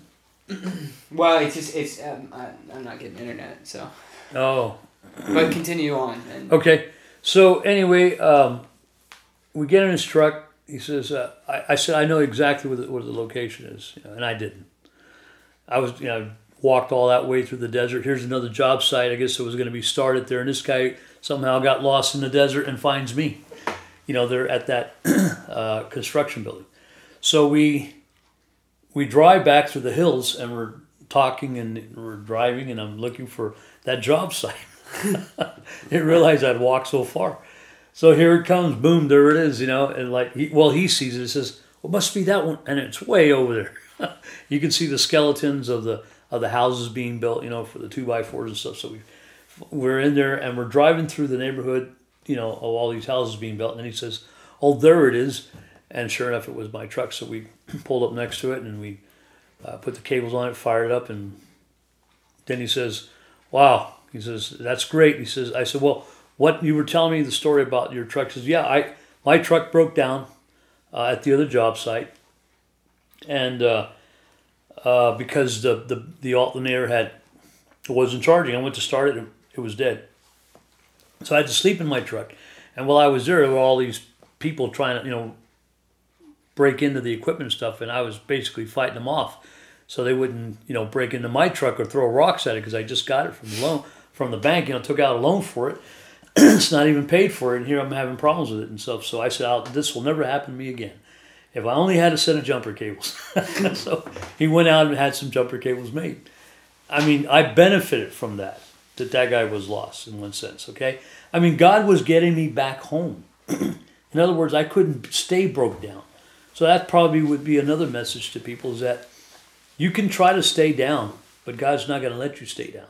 He's going to lift you up. You can try to say, "Oh, I really messed up now, and God is totally going to abandon me." That's not his. There's a verse you will read, I think it's 59th chapter of Psalms. It says, "Thou thoughtest I was altogether a man such as you," or thee. got it, or is it Isaiah? No, I think it's either Isaiah 59 or Psalm 59, one of the two. You'll have to fact check me on that. It's just a little phrase. In other words, I don't think like you, like a man does. And that's really something to understand, that we should never think that God is so mad at us, wants nothing to do with us. So he keeps trying. We're actually the ones that just become stupid. And I'm not going back. And it's not him. Mm-hmm. He doesn't do that. Eventually you seal your fate and walk away and turn around. So it's not God that does it, because he thinks of us, it says in Psalms 139, more than the grains of sands in the earth, you know. So you're in his mind constantly. It's like having a son, a little son, you just had him, and you can't take him out of your mind. So how does that relate to a God who's upset at you and doesn't want nothing to do with you? He's saddened even for those that don't ever come to him. It breaks his heart. Okay, so it gives me comfort to know that there is a God like this, that allowed me to sin and yet still work with me. He wasn't going to let me stay in the desert like that other man stayed in the desert for someone like me. Well, that man who stayed in the desert may have been an angel, as tall as he was and as short as the other guy was, and they happened to be at the right place at the right time. Yeah. You know, so you might try to fact check them and not find them, because these guys, their addresses are in heaven. You'll find the recalls on a website called NHTSA. There are 6 recalls for the 1986 Freightliner. Electrical systems for the seat belts, for the service brakes, air, steering, and structure. So for the system is the cable fusible. Short circuit could result in the trucks catching fire. So they had some short circuits through the Yeah, through a fusible link. Okay. Yeah. And if that breaks, battery retainer. you won't charge the system too. So that's pretty good. I didn't even. Well, that's true. Yeah. So now all you got to do is find the addresses of these two guys. That help you out. They may be in heaven. I don't know. Yeah. Because at the time, you know, I didn't take detailed information down because I had a need. That was to get back. Yeah. You know. Did you ever you got back? Well, I know you got. I got back. Well, what ended up happening after he fires me up, I get in my truck. Oh no! Before I get in my truck, I'm sorry. Let's see. What was it? I got down off the truck to go thank the guy, and I'm looking at him through his rearview mirror. Let's just pretend that's a rearview mirror. He's like this, and then he's going like this, and he goes. And somebody had made some kind of a makeshift sign, you know, there, because there was no signs in roads, so people were making signs. Okay, this is this street, this is that street. And there was a makeshift sign that said, "The way to heaven." And he's looking at that and he's pointing to the sky, you know, and pointing at that. And I'm an Aborigine baboon. I don't know. People say heaven's up there, and it never came to me. And then all of a sudden, he turns on the bellows. I mean, he sticks the PTO, pulls the PTO cable, and the water comes. I hear it grind, and the water starts to spray out, because his job was to water the road. But just before he starts that, some guy says, "Hey, I want to say he said Steve." And So wait, he was trying to get to where your truck was? He was already there. But he was trying to get to where your truck was. Where I was at. And he said if he didn't get there, he was going to lose his contract with the contract guy there. And now he was running late. Well, he happens to be on time. The guy says, "Hey, you're 5 minutes early. Get on this road. We got some stuff coming in, and we need to get this road wet." And he looks at me, and he's just like, and he says, and he does this. That's what caused him to say that. That's right. And I still don't get it. This guy is glad. And then he's looking at that guy and says, "You mean I got the job? I got the job." And he says, "Get on this road." Because I guess through this mishap, the guy took it as though it was an excuse. He was on the other job site that he was making excuses why he couldn't keep up with watering the road because his batteries were constantly being drained. Mm-hmm. So now he got it fixed, and he's on the job site, and because of me getting him there on time, he was able to keep his job Yeah. and then pay his truck off. So Why do they water the roads? because it gets so dusty, Yeah, and then you get it in your nose, and then just to keep the dust down. I got you. When there's and it gets in everything, so they water the road stuff, and it packs the dirt tighter. They put rock or what have you. So anyway, I get in the truck, my truck, and I'm all soaking wet from head to toe, because he turned on the water, and I'm standing back there, and he just doused me with water. So here's your water. Did he do that out of just like? Yeah, just clowning around. And he drives off, and it was the most beautiful thing I ever saw. See this truck in this water laying on the dry ground. And then what did stay in my mind was how the water didn't go into the ground. It looked like large veins, like large rivers coming out of it would coagulate, and it just wouldn't sink. It was so dry. It made it look like roots of a tree. Yeah, and it later on I discovered that that's the way my heart was. That's why I kept going in and out where I would, because my heart was hardening against God. Mm-hmm. And he's showing me pictures like saying, hey, check out your heart. I just, like Peter. Here's Peter. 1 minute he's all for God. Next minute he's, I don't know that guy. Well, I get in the truck. And was that there that you realized that, or was that no, later? that was later on. Yeah. But I get in the truck, and I'm just acting like Peter, because I forget all that was done, and I'm thinking in my head, I'm going to get on the 5 freeway after the 14. I'm going to go 14, 210 south, and, a little ways I'll hit the 7 down. I'm trying to think of a way to get because at this time, the traffic is going to be heavy going into LA. Yeah. And there's no way I'm going to get to Garden Grove.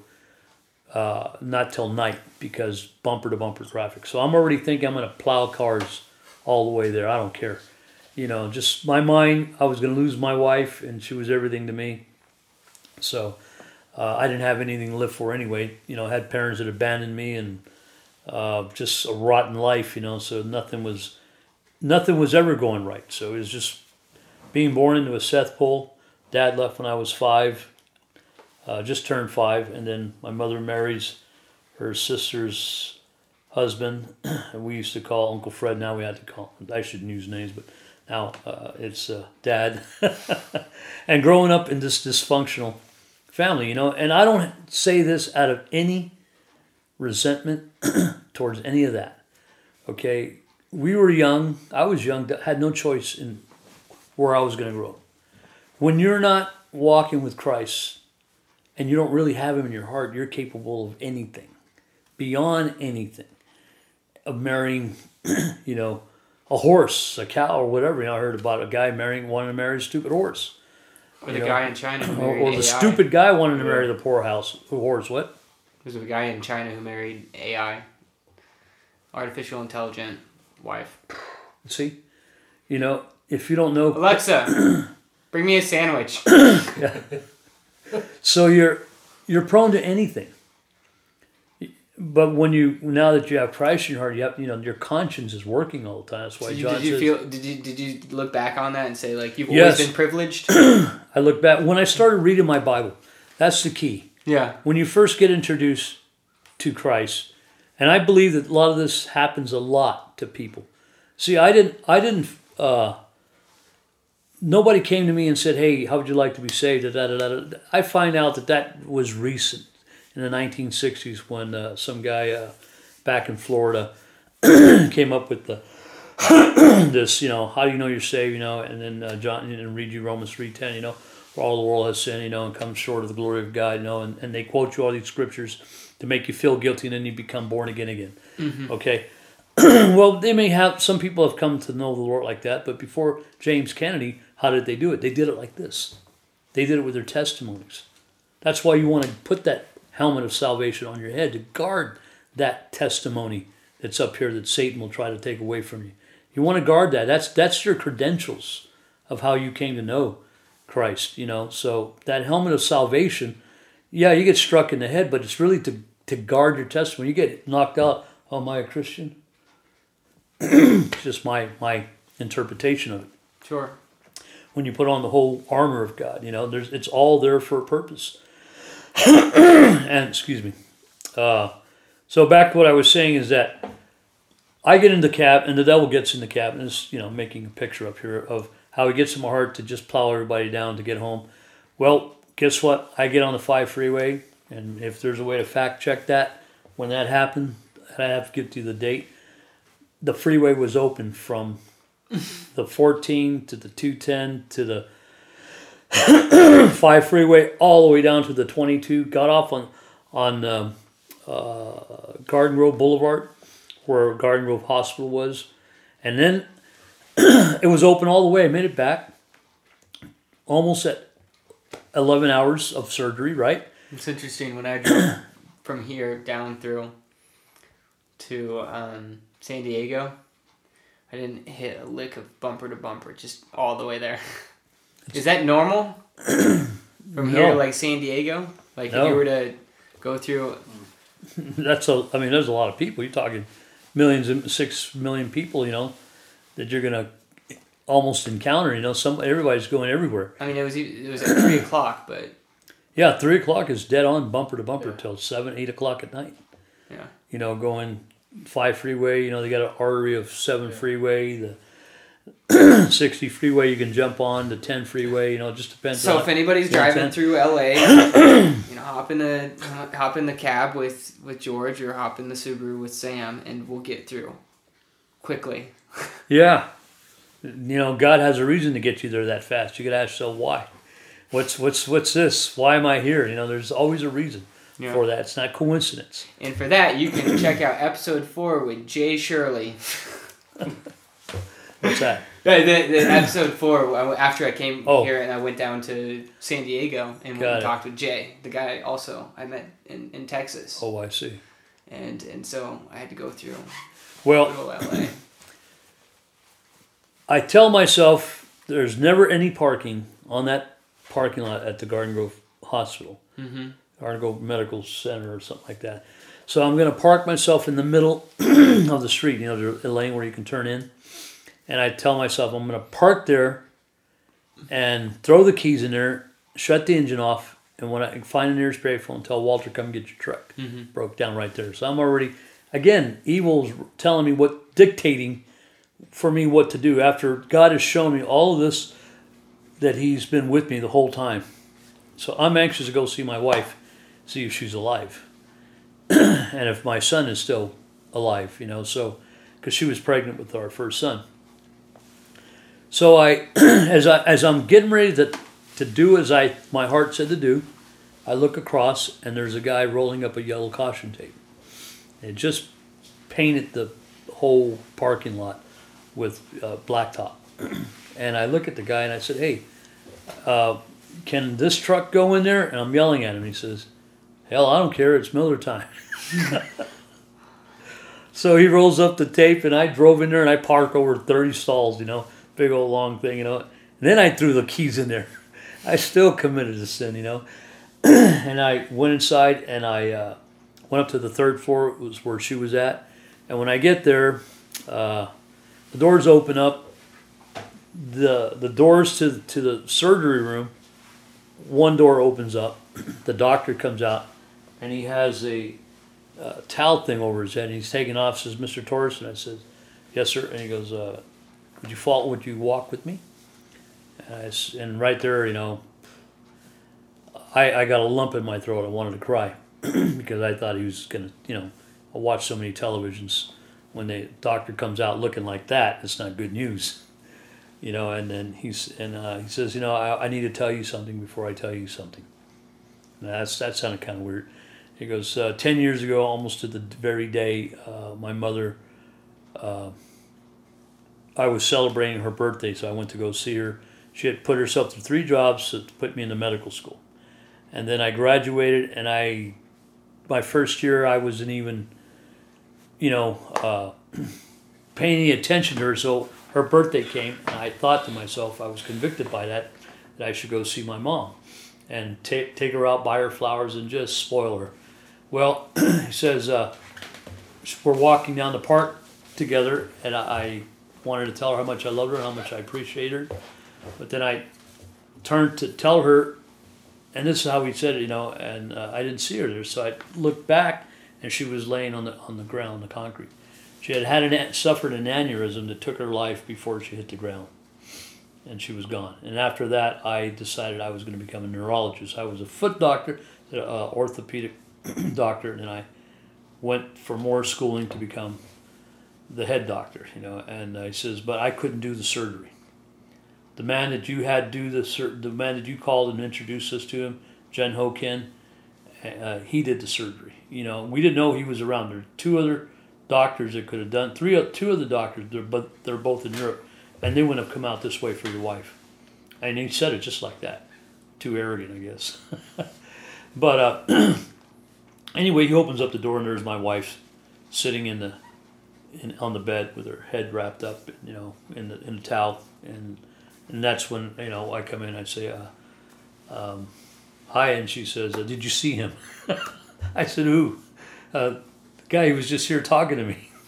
And again, that's when I started to think about, wow, when I cursed at God and said, "Where are you?" Because I cursed at him in the dark, and here she was in the light, and then the nurse didn't see him, but evidently somebody went in there, sat down with her, and read her the gospel, the 4 gospels. And he says, just as there are 4 gospels, you will have 4 children.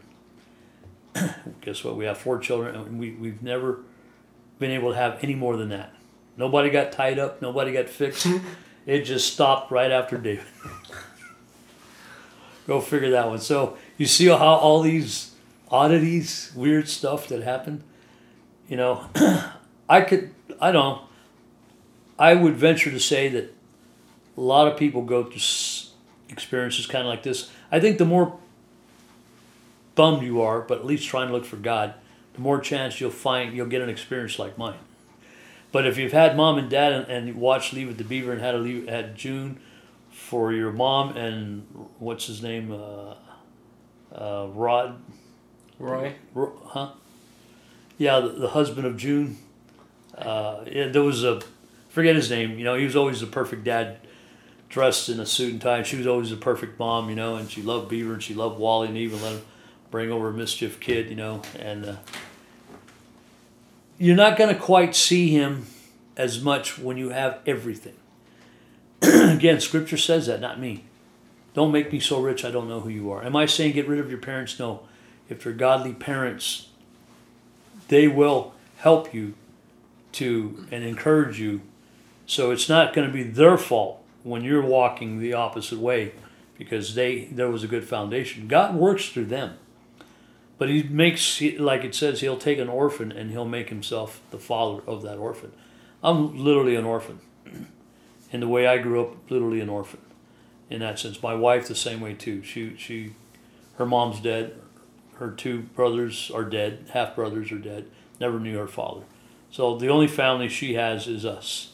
Now, it's just, we were like throwaways, basically. Mr. Derelict marries Mrs. Derelict. Mr. Derelict, who came from a dysfunctional home, marries Mrs. Derelict, who came from a dysfunctional home. Boom, they come together. 36 years happens later. Same wife, same husband. The good thing about this on the earth is it gives us a pulpit to preach. People are confused about, it says, be instant in season, preach the word, be instant in season, out of season, to reprove, rebuke, exhort with all long suffering and doctrine. I believe that's 2 Timothy chapter 4, verse 1, 2, and 3. Who preaches? There's 2 kinds of preachers. Those that are sent and those that are called. And both are the same. In one sense, the church lays hands on you and sends you. Okay, so he goes and he preaches. Nobody laid hands on me, but the Lord himself can lay hands on you and send you out. Okay, how shall they hear except they be sent? And too many preachers today are sitting behind that pulpit, too comfortable, just collecting their status quo, their 401k, not realizing that God has made your children your 401k. Okay, and if you don't have children and you have deadbeat kids, Jesus is your 401k. Okay, and so just because you don't have to go be an orphan to get his attention, you already got his attention because he's purposed you to be a family or a complete family, to maybe show another family how to be that way, or to show someone like us how to be a family. And it's very important that it isn't the pastor who knows how to fix everything. It's the body of Christ that discerns that something's going on with you and your wife. And they come in, they don't want to judge you or know everything about you. They're going to forbear you, long suffer you. This is the way the body of Christ should act, not with psychology and Jane Goodall and her psychoanalysis and all that other garbage that doesn't work. Doesn't even work for monkeys. Monkeys don't even know, that they're monkeys. They just know they do what monkeys do. Dog does what a dog does, and a cow does what a cow does. The way God made them. So this is the way a monkey should act. And somebody feels sorry because that little monkey, the lion, ate the mama, and now the lion's going to eat that one. So she tries to raise it like a baby, and tries to give it nourishment because doesn't have its mother and doesn't have its father. God's world has been working by itself, all by itself, without your help, Jane. You don't need to wreck a bunch of kids' lives and endorse a book that says, use my method or a method just like this, primal therapy to raise these kids in orphan homes and stuff. Mm-hmm. What do you think of dogma and doctrine? Dogma is something that man comes up with. Doctrine is something that God wrote. It's teaching. Docet is the Latin word for teach. Dogma is something that man adds to the doctrine, and it becomes distinct in that religion, whatever, or that denomination. Do you think dogma and doctrine are nuanced? In the context of salvation. Yeah, okay. If you take 7 sacraments of dogma to get saved, okay, yeah. That's about as radical as I can show you. That's man's way of getting saved through 7 sacraments that are not Scripture. In Scripture, it has to be in Scripture, and you can't exegete something that isn't there. You have to use proper exegesis to take out what's there, and you can only take out what's there by using the Word of God. What's there, not the experiences of a man or the commentaries of a man as how he thinks they are. Like our Jewish brothers, they have the Talmud, and the Talmud is a commentary of the Tanakh. The Tanakh is the acronym for the Torah, the Ketavim, and the Netavim. The Ketavim is the Old Testament. Yeah, it's the Old Testament from Genesis to Malachi. And it's the writings of the prophets. It's the acronym. That's why they call it the Tanakh. Well, Judaism says that you don't know how the Bible reads unless you have the comments of the rabbis of the past or the priest. They commentate. So they'll tell you, what the Talmud says is more important than what the Tanakh says. Okay, that's a dogma. That's dogma. Okay, yeah. That's not truth. Truth is, I am the truth, the light, and the way. Not the Talmud, not the commentations of Vatican II or Vatican I, or, you know what I'm saying, or even Communist Manifesto 1 or 2. These are dogmas, and those too are religions. They don't have to be. They can be cosmic religions, cosmic dogmas, by which we look at things to know what truth is. So people rely on other supposedly smart, enlightened people that have the truth. They have a dogma. See? Now, Paul says, you've seen my doctrine. When he's saying that, he's referring to that my behavior. In 16, 17, I think it is, in Romans, he says, mark those who speak contrary to doctrine, or something of that nature. Doctrine that is written, all Scripture is profitable for reproof, correction, and righteousness, so the man of God is perfectly and thoroughly equipped. Scripture is the doctrine, that is the writing and the doctrine is the teaching, like what Jesus would teach on, for instance, how to pray. When thou prayest, pray in this way. And then he says, and word to pray, go in your closet and pray. You don't make it a big show. Look, oh God. And see, the Jews would say, Barakata Adonai Eloheinu melech haolam, you know, in street corners, because they have a prayer for everything. God says, Jesus says, don't do that. Okay? I already know what's in your heart. You're just showing off for everybody else. So there's a way to pray, a doctrinal way to pray versus a dogma to pray, where the priest would say, oh, look how holy I am. You know, or, you know, oh, God, thank you that you didn't make me a sinner like those sinners, you know. You see? Yeah. These are dogmas of the rabbis, or the dogmas of the, what was Paul? He was a Pharisee. Dogmas of the Pharisees versus the Sadducees. Those that believed in resurrection, those that didn't believe in resurrection. See, and then those are the teachings. What does the Bible say about the resurrection?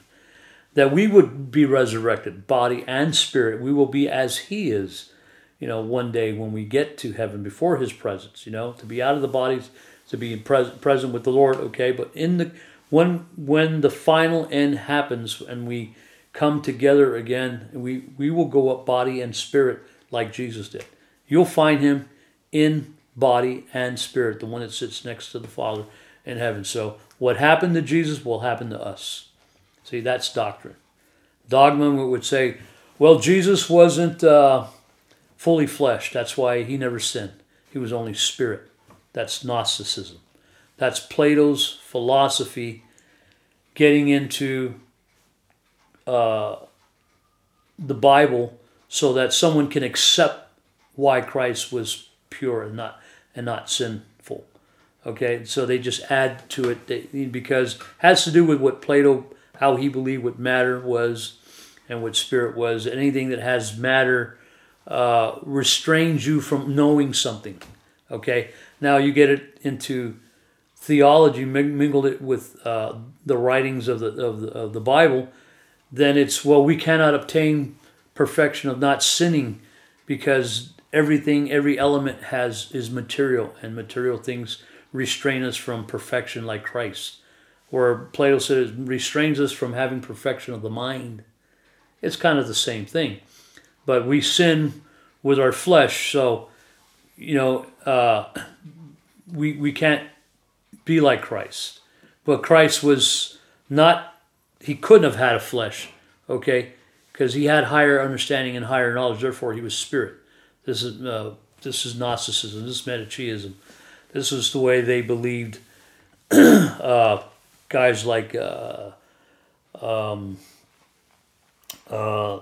Justin Martyr. He was, you know, people that came out of Alexandria. Alexandria was in Egypt, where all Gnosticism was born. There was that which was at Antioch, the writings from Antioch and the writings from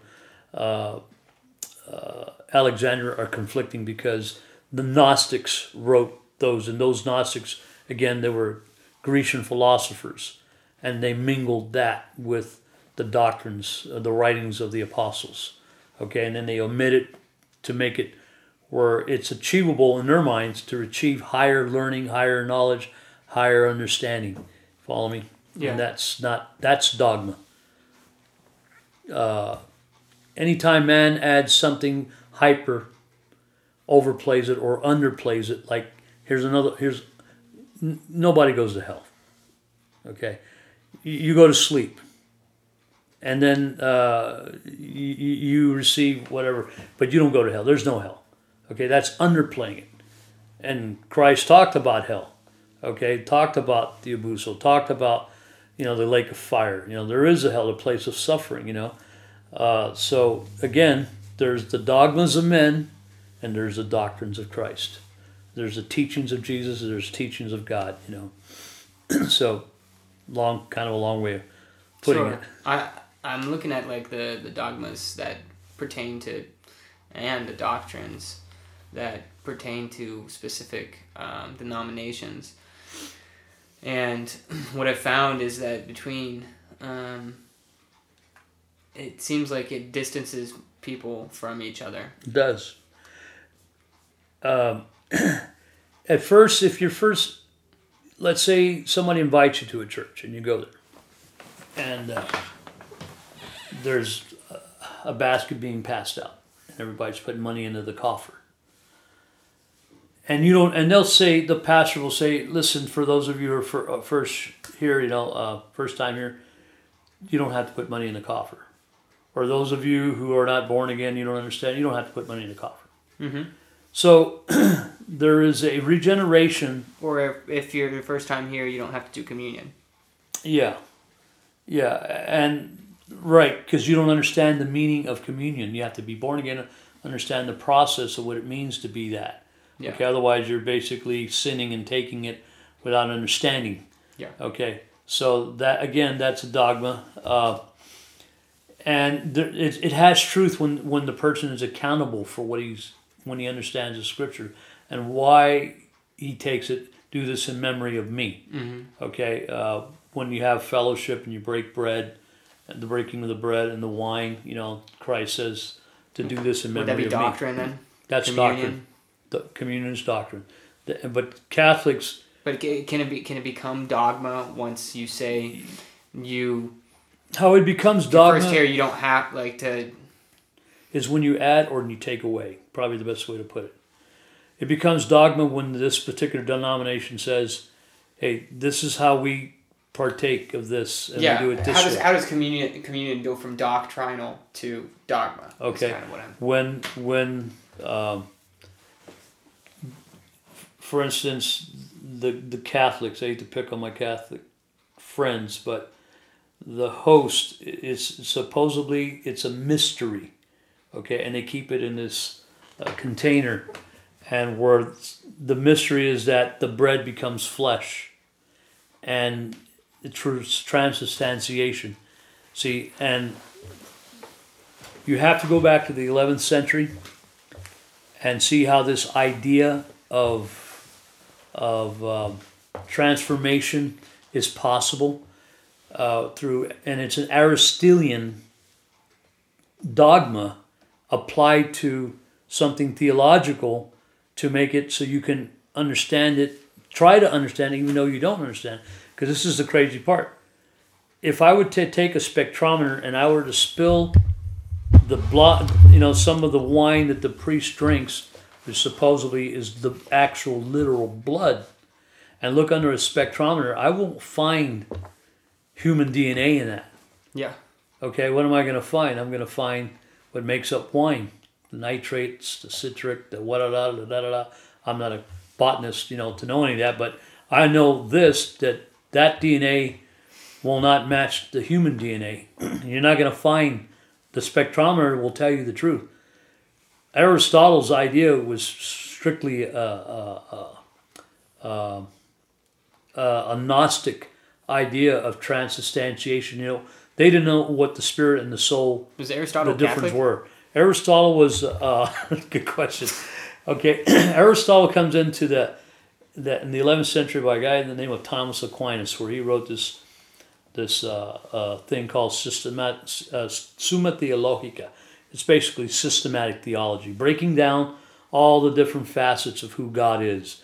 The Holy Spirit, Jesus, God, the Father, the church body, and all of these teachings as to how the church, the body of Christ, operates and how God operates, who God is, what he's made out of, what the Holy Spirit is made out of.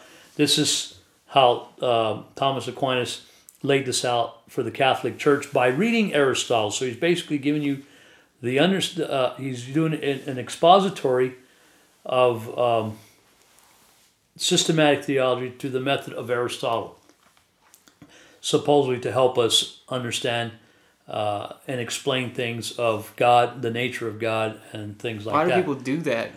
Because it's easy to do that, and it works in one sense to take this particular category and then say that's the way it is. See, but what happens is you get seminary schools that add their own thing to it. They say, no, it's like this. So Aristotle did not only affect the Christians, but he also affected Judaism. There was a guy by the name of Moses Maimonides, who was a famous Jewish doctor who worked for Saladin, the Great, the Ottoman king of the Ottoman Empire or whatever, and he wrote, took the Mishnah and made it simple for the common man to read, okay, by using commentaries. But he used an Aristotelian method of writing the Mishnah. I believe it was the Mishnah. And Aristotle is basically, if you know, Aristotle was the student of Plato. Plato was a student of Socrates, if there was a Socrates. But wasn't Alexander the Great also the student of Socrates? Student of Alexander of Aristotle. Aristotle. Yeah, King Philip hired him to teach him, and his father, and Aristotle's method is by pragmatism and not like Plato's ideas of ideas and platitudes. Aristotle would be touch, smell, hear, see, and taste. So his would be a more cosmic perspective of things. But see, we're humans, and so we need to see it to believe it, kind of say, right? And transubstantiation, Aristotle has a better way of explaining transubstantiation to Christians, about blood turning into wine, because they couldn't comprehend, just like the Pharisees, Sadducees couldn't comprehend how the blood could be, drink this is my blood, and or eat this is my body, this bread is my body. They couldn't understand it. Jesus was not talking in metaphors, really. I don't want to use it. He was more talking in symbolism, okay?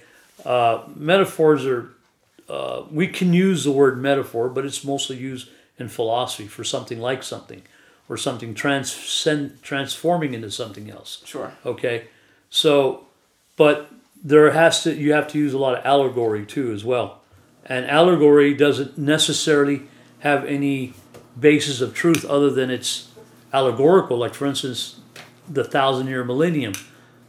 Some people believe that all millennials believe there is no millennium, there is no 1,000-year reign of Christ. That's an allegory, okay, of the 1,000-year. That the 1,000-year has already passed, and now we're into the second 1,000-year, and Christ still hasn't come. So therefore, it's an allegory. It's not literal, okay. So you have their allegories, and the allegories come from people like Aristotle and Plato. Plato, more so Plato, because he would use a lot of allegory to do his teachings, about what Socrates said. So allegory would also apply to the 7 days of creation. 7 days of creation, no, because allegory is more like, okay, let me give you one that you're probably familiar. There was a guy by the name of John starts with a B. John Bunyan. John Bunyan was basically like a post-reformist who was a priest but became a born-again Christian, and he was out preaching, and he got locked up for preaching the gospel, and they told him not to, and he goes into jail. They put him in jail, and while he was in jail, I think it's 7 years or so, he writes an allegory of a pilgrim becoming a Christian. It's called Pilgrim's Progress.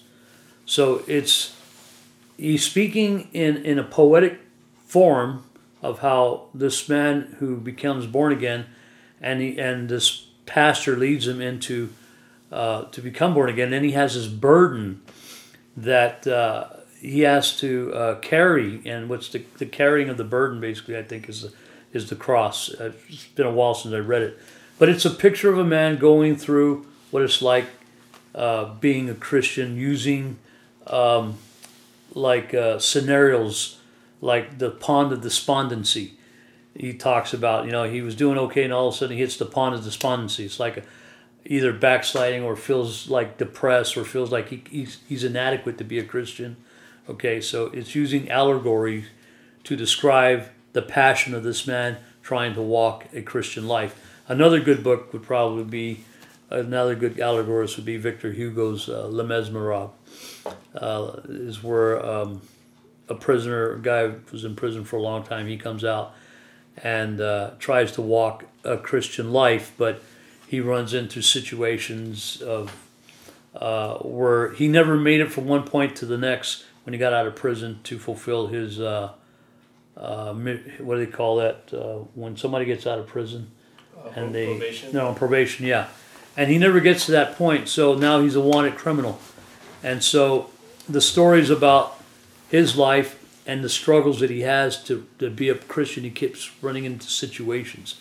So it's a type of allegory using metaphors of something to explain something in a story poetically. It's mostly done in a poetic form.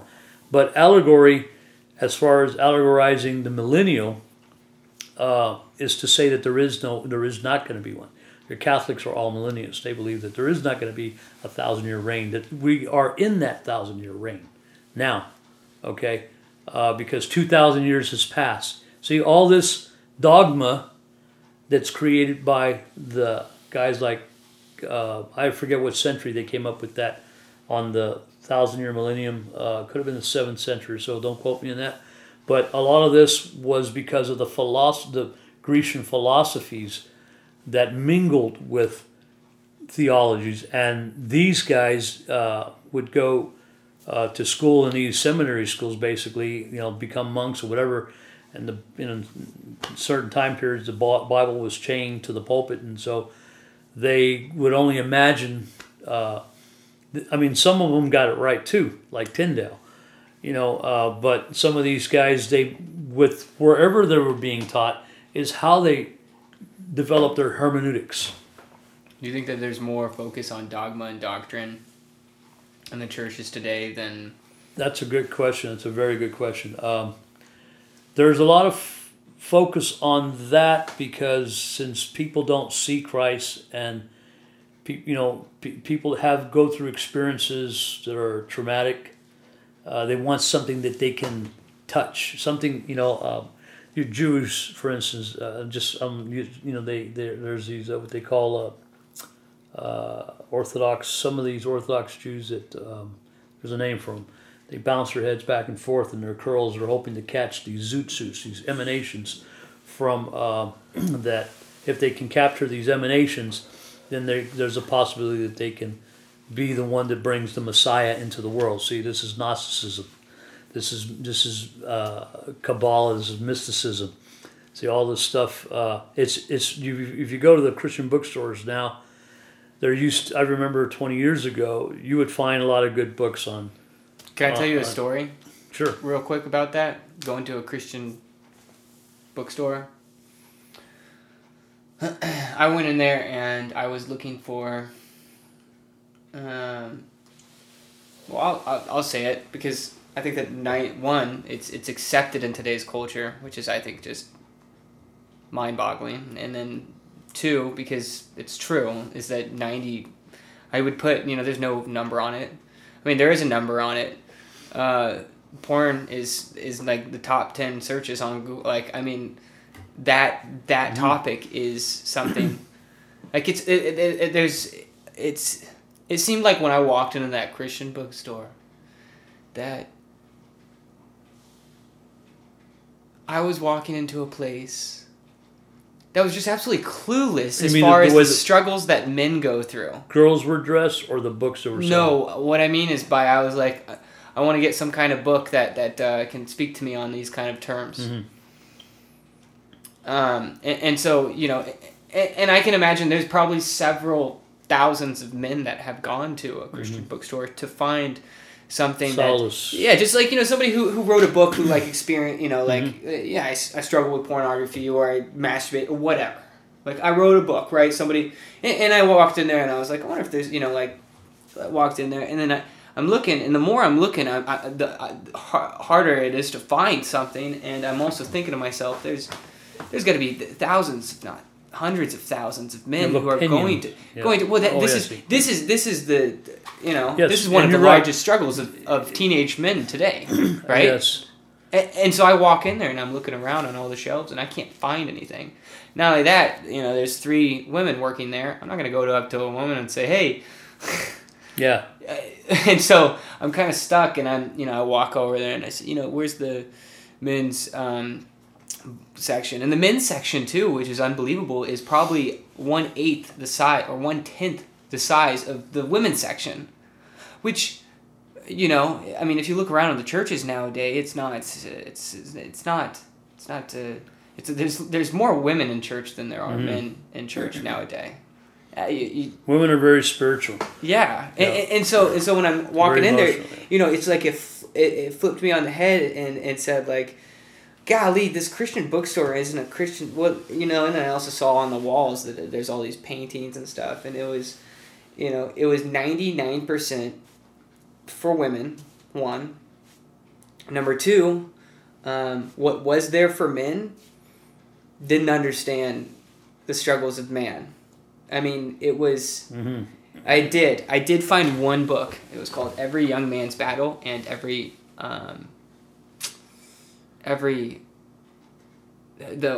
Man's Battle is what it was called, which was pretty flippin' ironic because whenever I was 15, 14, I went through a series in our church, and we read Every Young Man's Battle.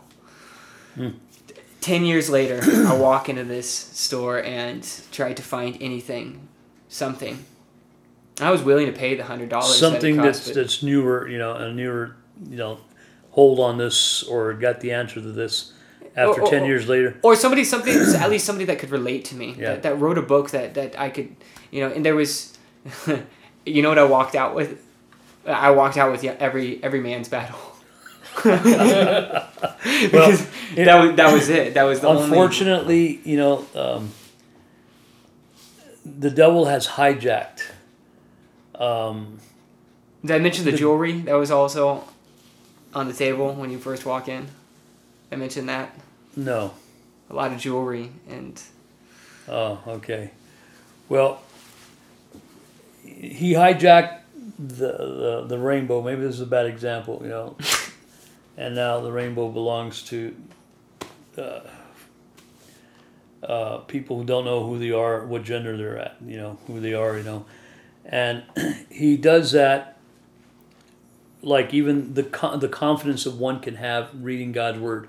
Scripture says, wherewithal can a young man cleanse his ways, in Psalms 119, by taking heed thereto to the Word of God.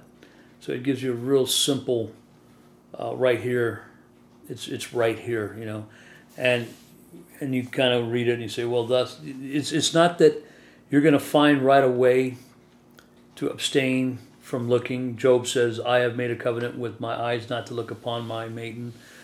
David said, I have made a covenant with my heart.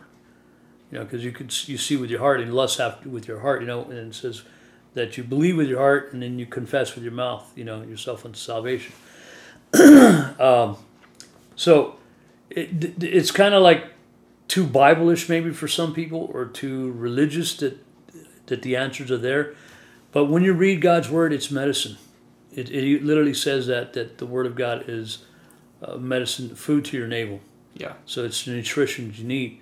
And the key of it is to fall in love with the Word of God and find yourself more fascinated than just reading stories about the Nile or about the Red Sea parting and all these dramatic stories that did happen, and they're very valid. Just the way you can do that, remove that giant in your heart obstacle that's causing that, and again through prayer, through faith, through even abstinence like foods and things like that I'm talking about, and seeking the right counsel and not seeking psychology. Unfortunately, the hijack part of it that I'm speaking about is that the psyche of a man, if you'll let me use that for now, rather than say the soul of a man. Freud and Jung and Maslow, these 3 guys, and there's more, but that I know of right now, because when I went to college and it took Psych 101, they basically what they're doing there is restructuring you as to telling you why your parent did this, why you do this, why you using psychoanalysis to reconstruct your understanding that all of that religion you learned was all toilet. So now when you get to this age, you don't know how to go back to the Word.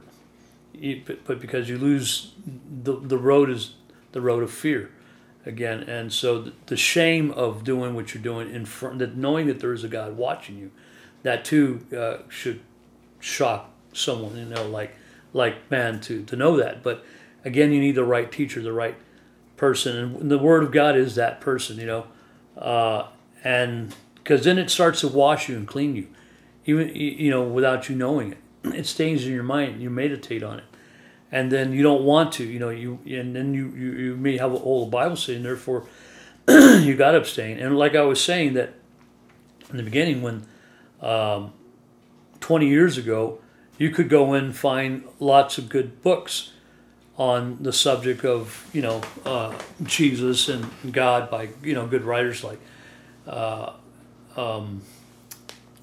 Chuck Smith. Kennedy had some good books too. Unfortunately, some of Kennedy's would point you more towards Calvinism than anything else, but he was still pretty good. And then there was, I read guys like R.C. Sproul too, who were very philosophical, hermeneutically expositing on what God's Word said. But I had studied philosophy before I read R.C. Sproul or James Kennedy, and I knew what I was reading because I studied philosophy by myself, and their style was very much like that. But I found a lot of dead-end road, found myself finding too sophisticated of dialogue to talk about God when He's right there very, very much in your face in the Word of God. It's very simple. Mm-hmm. And trusting in that understanding, and not mingling your mind. Like I once talked to a guy, I once offered a guy some coffee, and he said, no, mix it with my, how do you say it? With my wisdom. He was a mute. Okay, and he came to my shop to drop off a Torque some parts, and I said, hey, would you like a cup of... No, make it with my wisdom. In other words, it made him angry, or he couldn't think straight. So what to do? And that's the same thing too. When you put condensed. When you put a lot of something in you, it mixes with your wisdom. And so the best thing to do is to use obstinance. Stay away from it. Fight it. Like that television is one of the biggest hurdles to overcome. Now it's nothing but garbage and garbage and garbage. How to mistreat a father, how to make him feel like he's nothing, every mom is like a beauty queen, every daughter is a prostitute, every son has to sleep with around, or they're gay or this or that, and it's totally invading the household right there. And the best way to do it, and afterwards you become so vexed. There's a word in the Bible that's called vexation of spirit. Mm-hmm. It says that Lot his spirit was vexed from so much corruption going on. Seeing probably two guys holding and kissing and over here doing this and girls doing it. And everything was all topsy-turvy the way that God had intended it to be. And Sodom and Gomorrah was just so upside down. So how do you get away from that? The Bible says that we're going to come into this time and where the souls of men will be so vexed, like the days of Lot, where he was there. But he says, I know how to save someone. Now, our Calvinists would throw dogma in there and say, well, the way you're saved from all of this is you'll be raptured out of here. The Word of God can save you from all of this if you stay in it and abstain from that and abstain from this thing here that constantly, they got to hold this thing. This is mom, dad, grandma, grandpa, everything. Everybody's a smart aleck. Everybody's a know-it-all now with these silly things here, No kid looks at you, Mr. So-and-so. He looks down at you, Mr. Hey, you. This thing teaches kids how to be angry, how to teaches them how to be discontent, not polite. We have to compete with it. Not respectful to grandma, grandpa. They're talking to you, and this stupid thing is going off, and you don't care what they're saying. You become a narcissist with this thing. TV teaches you to be that. Little girls want to be skinny and thinking that that's where it's at, and that's pretty, and this and that. It just corrupts your heart the way God found you and made you fearfully and wonderfully made. He loves you the way you are. But you look at that and the devil says, no, this is the way you should look. Oh, look at that guy, he's cute, he's this, he's that. And, it's just vexation of spirit. And that's basically what the world is doing to your heart. It's just, if you're in it, if you give into it too much, you're going to give into it. If you abstain from it. When I go into the city of Fresno, I'll tell you, I get vexed to seeing all this honking at you, yelling at you, flipping you off. Girls too, putting on their makeup, talking on the phone. Same time you talk about able to do what do you call it? Multitasking. Whoa. And then you can't even go in the store. They got to dress. Their clothes are so tight, like they're naked. They painted black paint on the shape of their legs and this and that. See, this is vexation of spirit. How do you stay away from that? You got to just turn away. Okay, and stay in your word. Tell yourself, I love you more than I love that. Okay, that's why Christ uses a hyperbole. If your right eye causes you to sin, take it out. Better to go into heaven maimed than with that. Throw your whole body into hell. Yeah, then your whole lustingness is still there with you. Your whole body goes into hell. Exactly, because you can't go to heaven like that. Nothing pure can go before that. And it's believing that what the Bible is saying is true. That sin stays in our members. It draws us, even in your sleep. You can have a sinful moment. And your body's doing it. You're not doing it. You're asleep. You're perfectly innocent. And it's. Are you referring to wet dreams right now? Yeah, that kind of stuff. I'm using not hyperbole, but euphemisms. So that's Would you consider this generation the generation of vexation? Then? Wet dreams. Yes, very much so. Or the generation of wet dreams. I don't. It's the King James version of saying that it's overwhelming. Kids are so overwhelmed with I can't even. A young lady that she might not have already had premarital sex. She's already had it. Even if she hasn't had it, she's had it in her mind. Where's the purity? Before. When I say before, long before, your social status was already predictated for you that you would marry so and so, so that you would have a status quo, and she would, and it would maintain the house, maintain the community, maintain the city, maintain the county, maintain the nation, the state, whatever. Okay, because it says, except the Lord build the house, they that build it labor in vain. Except the Lord keep the city, the watchman watch but in vain. I just heard that Reedley wants to add 2 more cops, and another place, Selma wants to add 2 more cops because they had some kind of thing that happened here recently, and Fresno wants to add more. Except the Lord keep the city, the watchman watch but in vain. You can't have enough.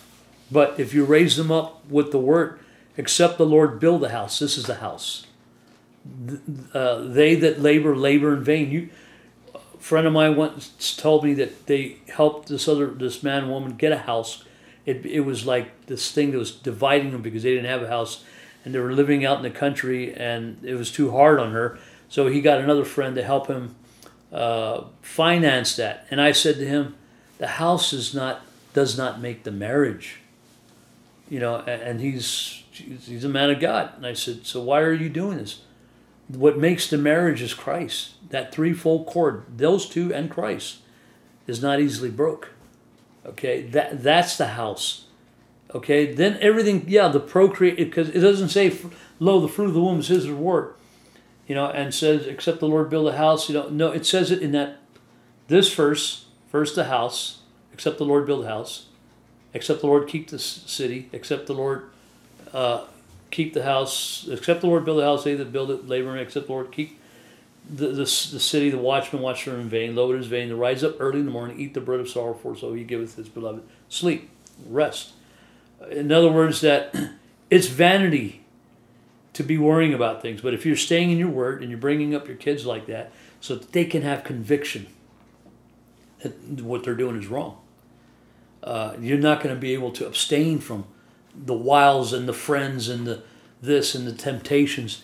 They could just touch you and you melt. And, same thing with a girl. Girls, it happens to them, for what my wife tells me, faster than it does to a guy. They They can have a moment right there, standing there, and they want a lot of attention. This is like, little girls. No, I say little girls. They're 18, 19. They should get married already, but they're not married until they're 20, 25. They want to see the world. They want to fornicate with the world. They want to fornicate in people's houses. The average age of marriage now, I believe, is 27. Whereas I think just 20 or so years ago, it was like 19. Yeah. 20. And before that, I heard of, my mom said that her cousin got married at the age of 12. I don't know if I could do that. No, that's too.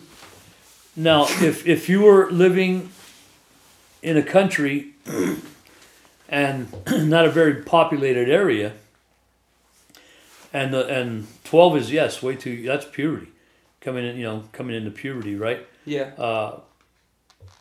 Some of these kids were more mature, and some of these families couldn't even have a daughter, more than one or two kids, because they're so poor. Okay, so it wasn't for that culture. It wasn't that they're going to raise that little girl. If she had the maturity and everything, to keep housing, because they start them very young. Over here, they start them very late. How to cook, how to sew, how to do this, how to do that. They're too busy playing around with Barbies and this and that, and the practical things of life are not being exercised. Back then in, older days, they practiced taking care of a man and a man taking care of a woman, being the protector and provider. Mm-hmm. So they could, they may be prenuptially agreed upon at the age of 12. That's basically marriage. Even though you're not married, you're already predestined to marry this person when he can come up with the two cows, a male cow and a female cow, and a male goat and a female goat, not two male goats and two female cows. Can't procreate those two together. But when you can create some status quo for the father, because when you pull her out, you're going to leave a little hole there of a status quo, but they've already prepared the social status. His family gets bigger. He gets a little richer because this kid went through the trouble of, earning this to give that for that wife, and she then in turn brings a dowry. This is very romantic, and at the age of 16 or 17 or, it started to go up. 12 was probably the prenuptial for most cultures. And then some of those that couldn't wait, it happened. And I'm not trying to encourage it at all, by no means. And today's little girl, not at all. Absolutely. My wife was 18, 19, and I could tell you truthfully that I had no, if I knew a girl was 12 years old, didn't have qualms about, taking her virginity away from her at that age. I don't know. I wasn't even born again. But my parents brought me up in that way to what's right is right and what's wrong is wrong. And they brought me up in that was wrong to do something that outside of marriage. Okay. But now that it's here all the time and little girls are having, carrying babies at full term, at the age of 12, at the age of 8, I hear. This is insane. It's this that's corrupt and vex their minds and their hearts, I was just thinking about how vexation seems like a pretty cool name for a new cell phone. Yeah. Well, they put the apple under, that. Symbolization of, knowledge. Of higher knowledge, higher learning, so it's not just a wonder that the apple is there and it's bitten out of, when Eve went to the tree of the knowledge of good and evil, she went to go find out something, and this is not even supposed to say this today. You're supposed to find that answer out from your husband, who would teach you these things. But today it's become so perverted. If we're following God and His ways, there's nothing perverted about His word. Nothing. There's not even a cuss word in Hebrew. Okay? And there's not even the idea of coincidence in Hebrew language. Okay? You can't find one cuss word in the Hebrew language. The nowadays, they may call somebody a donkey or something like that, or maybe found, but it's a new thing. But when it was first written, no bad words. Okay? So this is where all the Kabbalah caca is, you know. A lot of this, That's you know, what you that's say. another. That's why you say that word, David. Caca? Yeah. Well, I say Kabbalah because mysticism and amulets and things like that, and when you change gold, lead into gold, alchemy. Yeah. Okay, that's another topic for another time, but it's all in here. It's all, you know, we can do it now, even though it physically can't be done, but it can allegorically be done. How do we All right. stop that? You got to wipe out the civilization, man. You got to wipe out America. That's basically it, you know, because you're not going to stop it. Yeah. You're not going to stop it. I mean, it's already too late. It's already infected. We've already infected China. Okay, so bad that they're taking their people and they have to build themselves up on a point system. So basically, what they're saying, you don't make the point system, you don't make the cut, you're going to become food.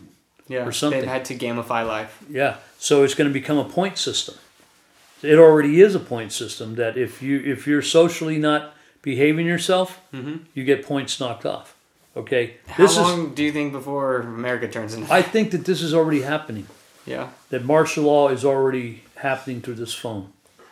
That it's able to hear you, it's able to see you. Why? Just the other day I was writing, you know, I was going to say Jesus, and it said Yeshua. How the heck did it know I was going to write?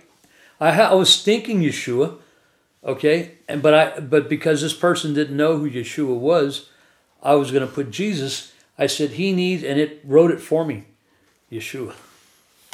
Okay. Another guy told me that he was going like this, taking movies of people, and the thing was naming the people, who they were by sight. He said, I couldn't believe it. Now, I haven't seen that happen, but I'm telling you, martial law is here. Okay? It's already governing right now it's checking us out, seeing what we're doing, our behaviors, what we think.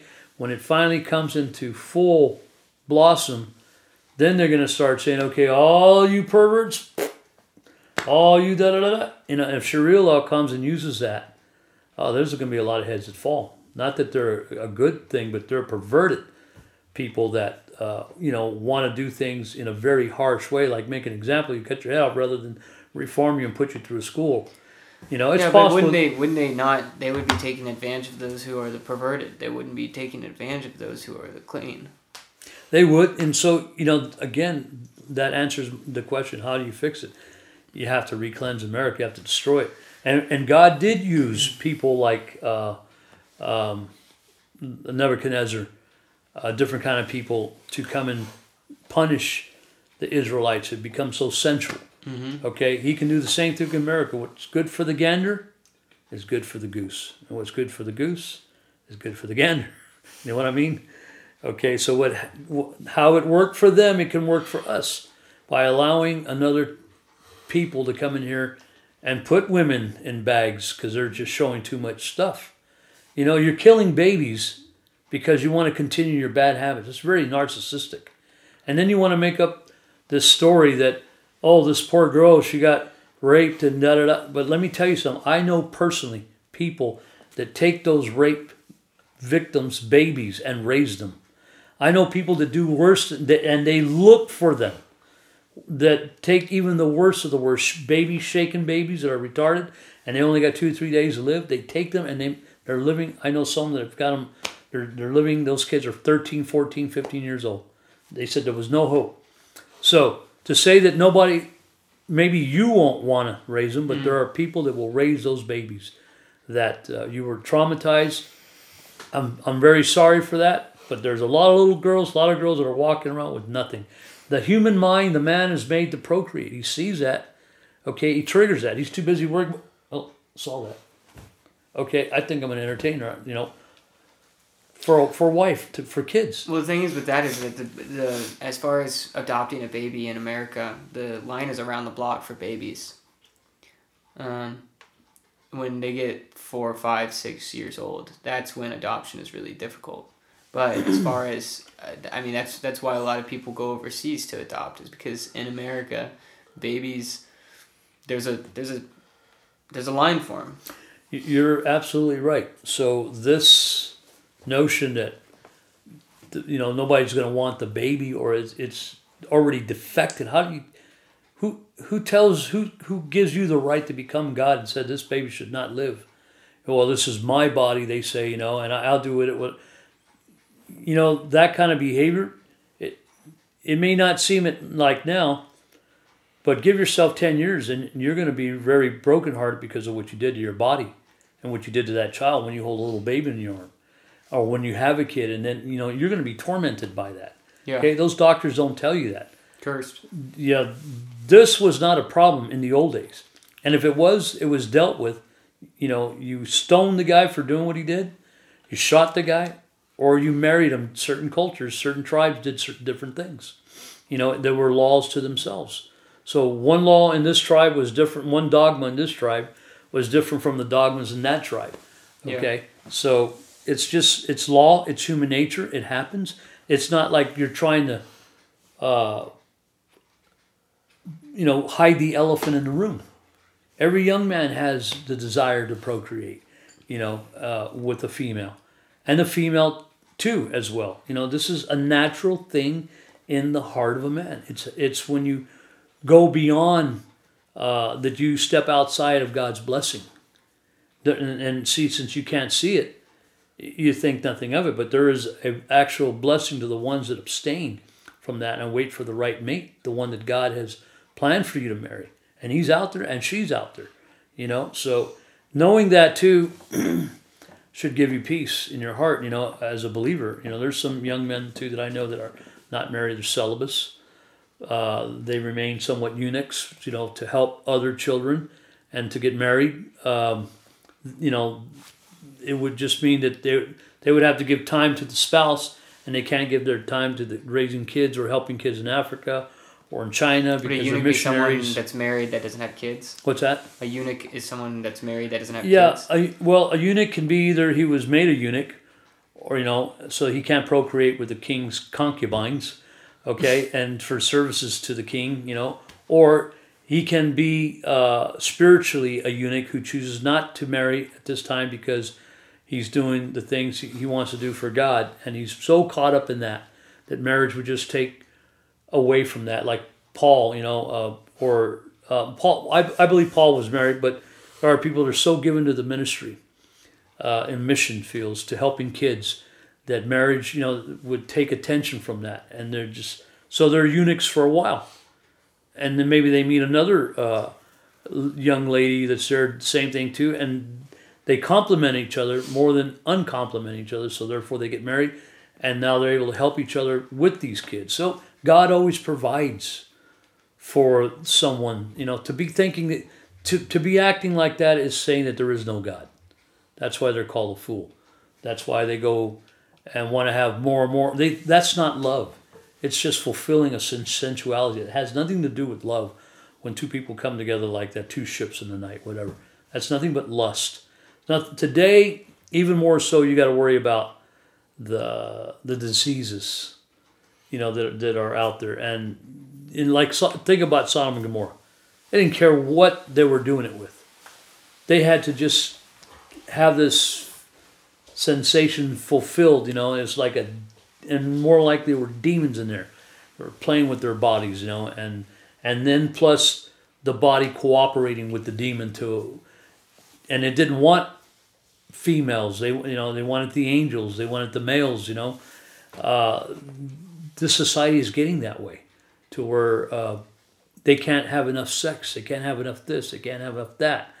It's just gimme. It's just, and this is part of the vexation, where that's what I'm saying, that so long as we have this, there's no hope. I would say take this thing away. My kids didn't get these till they were 18, 19 years old. Okay, we just did things. We censored the movies. We did things. We read to them. We went to we went around the Cape in Africa. We went to the North Pole. We went to the South Pole with Shackleton. We went to the North Pole with Frankenstein, and books and things like that. There's other ways of entertaining or stimulating one's intellectual form rather than just stimulating the procreating parts all the time. Yeah. It gets you in a lot of trouble. Boxers told not to do that because not that they lose their strength, but because they get in a lot of trouble. Look what happened to Iron Mike. Most all your great boxers, that is their downfall. Is women takes them down before they can reach the title of championship. But that's not the reason not to get married or to abstain either, because you're a boxer. Get out of boxing, go get married. That's number one. And I would say that too to a lot of these young men and young women that get married. If you can't stop doing this, Paul says, he doesn't say get married because you can't stop doing this, but get married because it's a natural thing to have a desire for one another. You know what I'm saying? And then you're committed to that person. And you don't want to fool with that person because it violates your marriage. And much worse than that, it violates God, because what He has created. You want that family to be blessed? Stick with what the Bible says. And that can change this country, one family at a time. Mm-hmm. So, I watch a lot of YouTube, clearly, but a lot of political and I'd say I watch more political than religious videos on YouTube, but and listen to political commentary, but I tend to get wrapped up in it quite often. In fact, there was one time a couple months ago that I realized that I was listening to people speak for like 7 days straight, and I had forgotten music. And finally, it like clicked in my head, because then, for some reason, I downloaded some new album and I started listening to that, and then like it all went away. It was as if like I got so deeply into the politics, obsessed with politics, and then like snapped out of it. And so now I find myself battling the anger that I have towards the world on a national or a world level, battling it by reminding myself to like listen to music and like worship. Like what we were talking earlier, when you give yourself too much to one thing, Bible does speak into that too. Talks about that being a breach in the spirit. Yeah.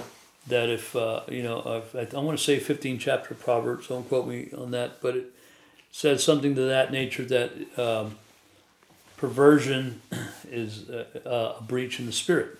Now it's referring to you and God, that there's a breach between you and God, because there's an obsession. Perversion, before it's a perversion, starts off, you watch this and you've got to watch it again and again. Now that's perversion. I was an archer one time. I guess I still am. And I used to do a lot of archery, that I would go to meets and tournaments on Sundays rather than go to church. But first, I wasn't that good at it. Then I became very good at it, and I became obsessed with it. Then I would make excuses that I could find somebody there at archery and talk to him about Jesus. Oh yeah, we'll make some Jesus shirts with crosses on them. Hey, there's bows in the Bible and stuff. We'll write those Bible verses. What there was a breach between me and God, really, because of my obsession to turn into a perversion. Anything you do that's more than God is a perversion. It's kind of like an arrow that's not a perfect shaft of an arrow. And when you pull that back and then you let it go, you may not see it.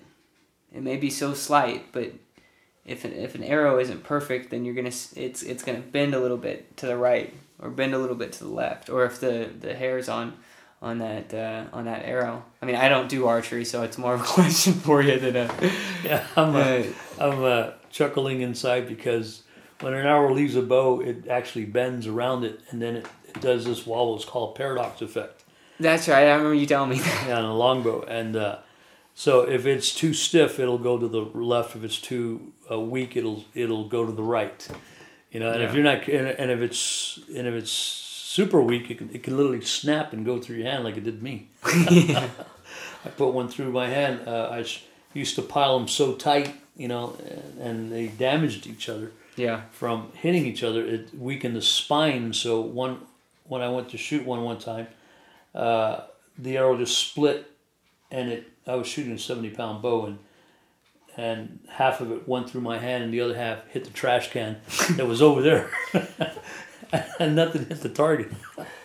And my son, my oldest son, he was like 4 years old, and he looking up, and he would stand in my shadow because it was really hot, and I would stand there for hours shooting, and he liked to just stand next to me, so he would stand in my shadow. And I said, "Hey, Jordy, did you see where that arrow went?"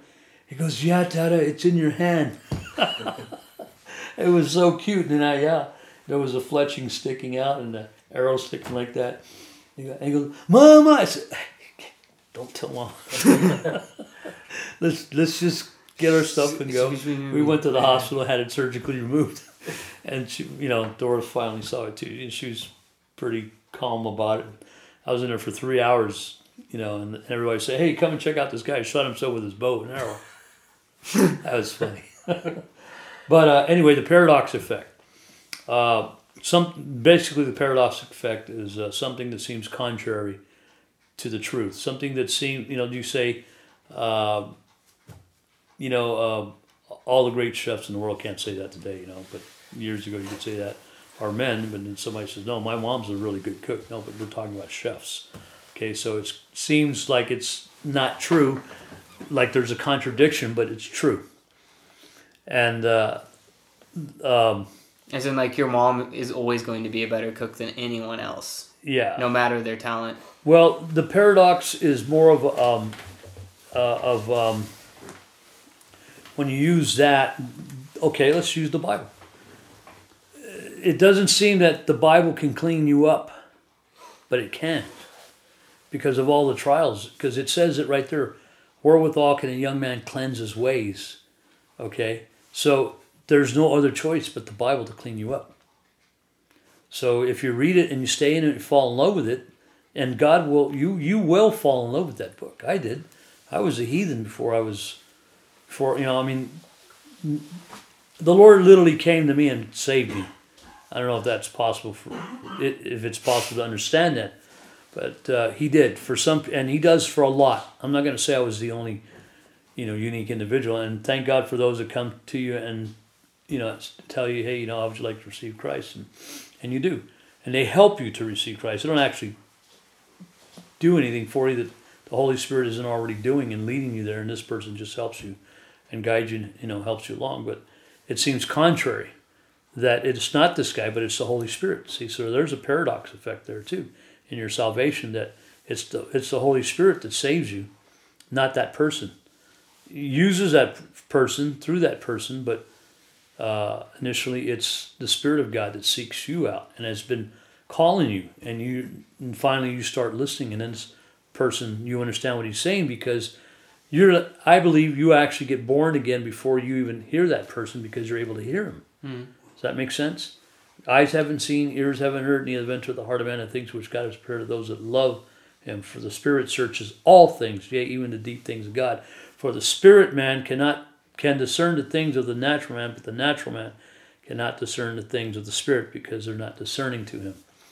In other words, his heart's not open to that. And when it is, it's because the Holy Spirit is the one that teaches you the language of Jesus, the parables, that he speaks. He says, "Let every eye that can see, and let every ear that can hear. See these things that he's talking about. But if you're not saved, you won't hear them. It's just a bunch of gibberish. It's a religious thing." So this is what is the hope to accomplish when you meet somebody, to help somebody to walk that line and to stay pure. That purity part, you can't do it on your own. You can't do it with psychology. Psychology can only give you a substitute, and then you'll like these AAA groups, these higher callings. They focus on this phone, focus on that, focus on my nose. That'll be it's a mind thing. It's a mind power thing. You're gonna fail. It's your flesh, and then you're gonna need another different codependent. I bet you everybody that left one codependency is on another one to, counter that one. You know what I'm saying? It's hilarious. Yeah. And there's no pun in that, and that's not paradoxical. It's true. It's true. So anyway, can we take a break? How much? What time is it, Dave? 10:49. You said 10:49? Yeah. We've been talking for a minute. I don't know. It depends on how long you're gonna stay alive, because we could have another conversation like this. But I don't want this to be the last. Huh? I just need to go to the bench room so you can cut this part out, right? Yeah, no, no. I just like in the last video and you watched the whole thing, didn't you? Where you were like, "Oh, you can cut this part out." I was like, "Yeah," and I go, "No, actually, it's gonna be." I gotta go fart. And I don't want to fart in front of the camera. Okay. David, you want to take a seat? Where? Sure. I'll sit in the hot seat. This is George's son. It's kind of old. Who's your god? Good one. Got me. Now I already know your answer on that. Dude. This is pretty wild, isn't it? Life's a crazy journey, man. So David here called me up 2 weeks ago.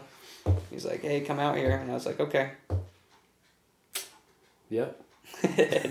You came on a dime, man. You didn't even hesitate. And now we're chilling. So You dropped everything and came out.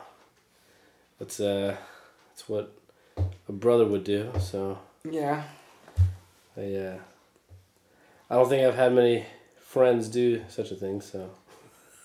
no, I didn't do it for you. Oh no, absolutely not. No, I did. I mean, like, if you called me, I would expect you to do the same thing, though. Yeah. Take a deep breath on that one, because it's on camera, baby.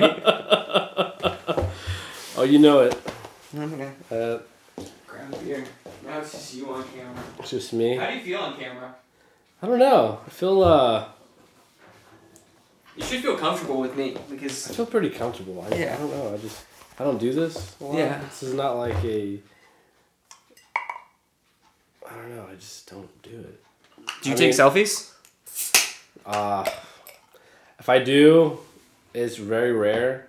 I don't even feel comfortable doing selfies. It's like it's like I feel like. So so on the iPhone you're able to see like all of your it will actually it will actually organize your selfies. What? Yeah, like I mean it will like show you all the So a majority of my selfies are of videos.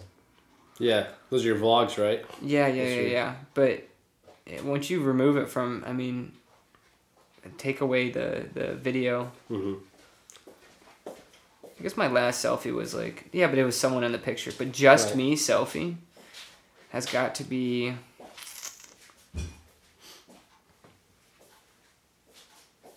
December 24th, 2018.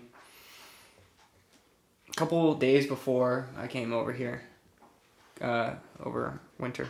So this is a video, right? This is not. No, this was like my last like selfie, Oh, and it was true. just because like I was at Netflix. Oh, is that the headquarters? Yeah, dude. Oh, what? Yeah, I know, and and I've got all this video footage, but I still haven't put together a vlog. That's a selfie of worth. Yeah. You know, I think people me. kind of just take selfies for bless you. Yeah, I mean that's I'm yeah. standing in front of the headquarters of Netflix. Like, Yeah. of course I'm gonna take a picture of it, but you know, other than that, like.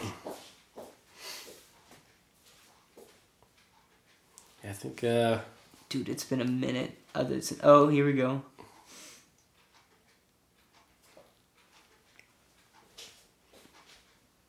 What's your most iconic selfie? Then December 11th, 2017. So it was no joke, like a year apart. My most iconic selfie. Yeah. You know, yeah, some of those people, they like to take the most craziest ones by a cliffside or Dude, it's probably the one with my mom.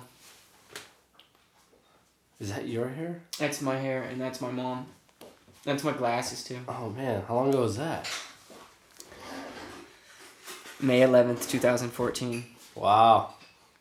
Yep. And it didn't take me long to scroll to that. That's a good I'm picture. kidding. I mean, so like these are all my selfies right here. Yeah. and it goes all the way back to about 2013. 2013. Wow. Yep. Yeah, it's crazy. Is that iPhone or is that Google? Is that your Google account? 'Cause I know Google does all that, and they. Nah, this is iPhone. iPhone is just automatically like it does this. It's me with a mustache. That's very Western. It looked like a. Dude, I know. Like straight out of like Kevin Costner movie or Wyatt Earp. I don't know if people know who Wyatt Earp is. All right, get out of the seat, George. You're up. Yep, my time is up. Your time is up. My time is done. Looking for the tortillas. Oh, I tried looking for them. I can't find it. That's a brand new pack. We should have put my tortillas back in my car.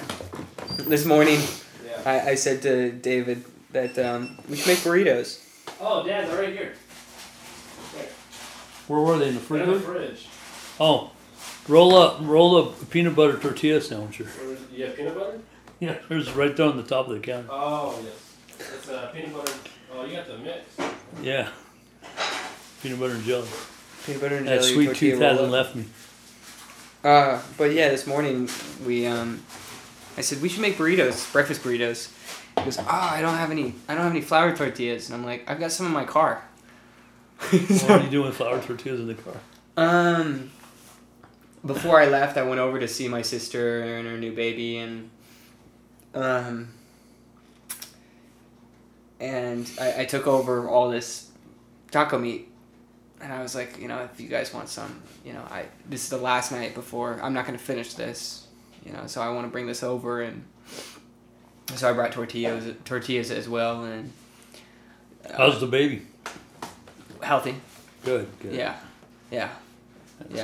The other two babies hate it though. Oh my gosh! Yeah. I mean, they love that. Yeah, but they the got a attention sister, is not- But yeah, I've never seen anything like that to where. Yeah, and you got to watch that because sometimes they're gonna be cruel to the baby.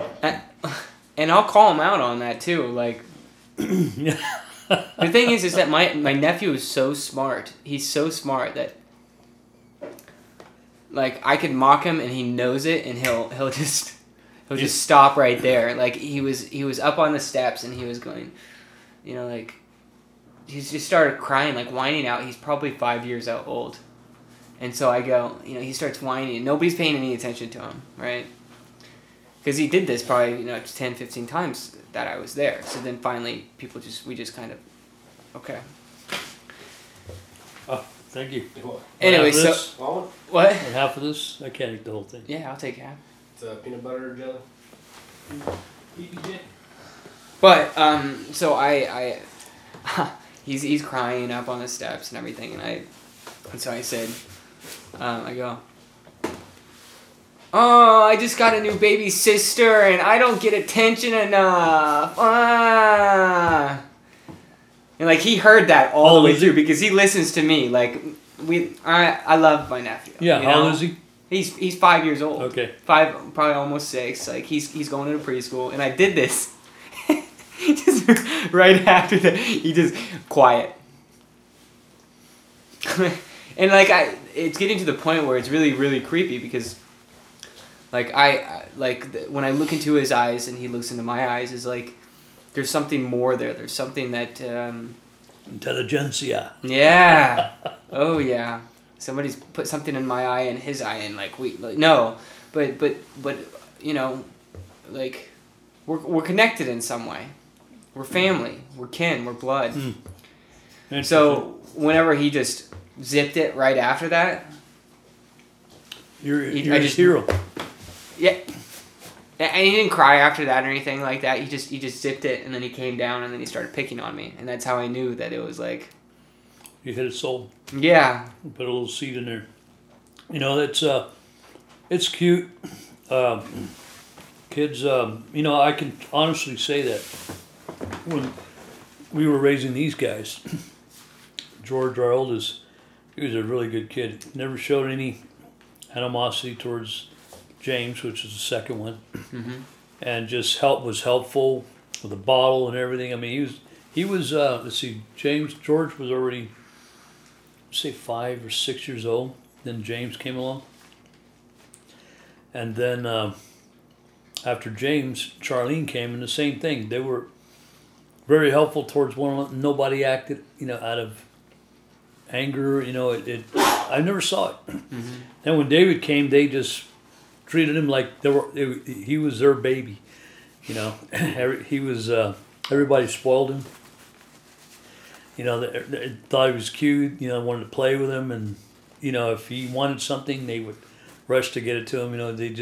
They knew their place. It's just, and it's always been that way with them. Pretty good about loving each other since they were little.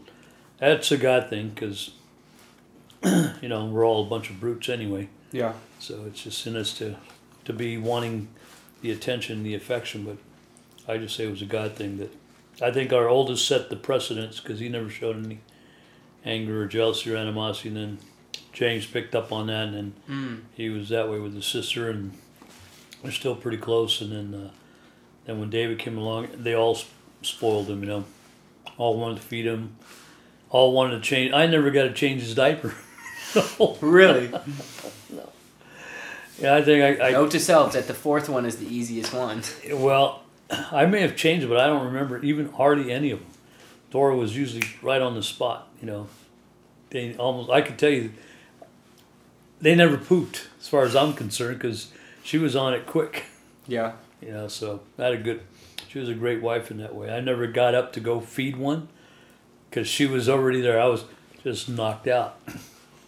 Terrible dad in that way. I just contributed when I could, but I just, she was just good about it. Yeah. A good mom. My sister would always speak for me. My parents would always have to tell her to let Sam speak. Because there's Allie and then Megan, but Allie she'd always speak for me. You have two sisters. Yeah. And then brothers? No brothers. No brothers. So what's your next question before I knock you out? I don't know if I even have any other questions. I guess. Those are good questions. Really, really good questions.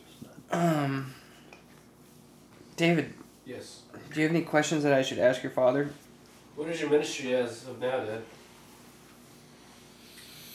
Good. What is your? I'm going to repeat it just for the. Okay. What is? David just said, "What is your ministry?" And he's about to answer.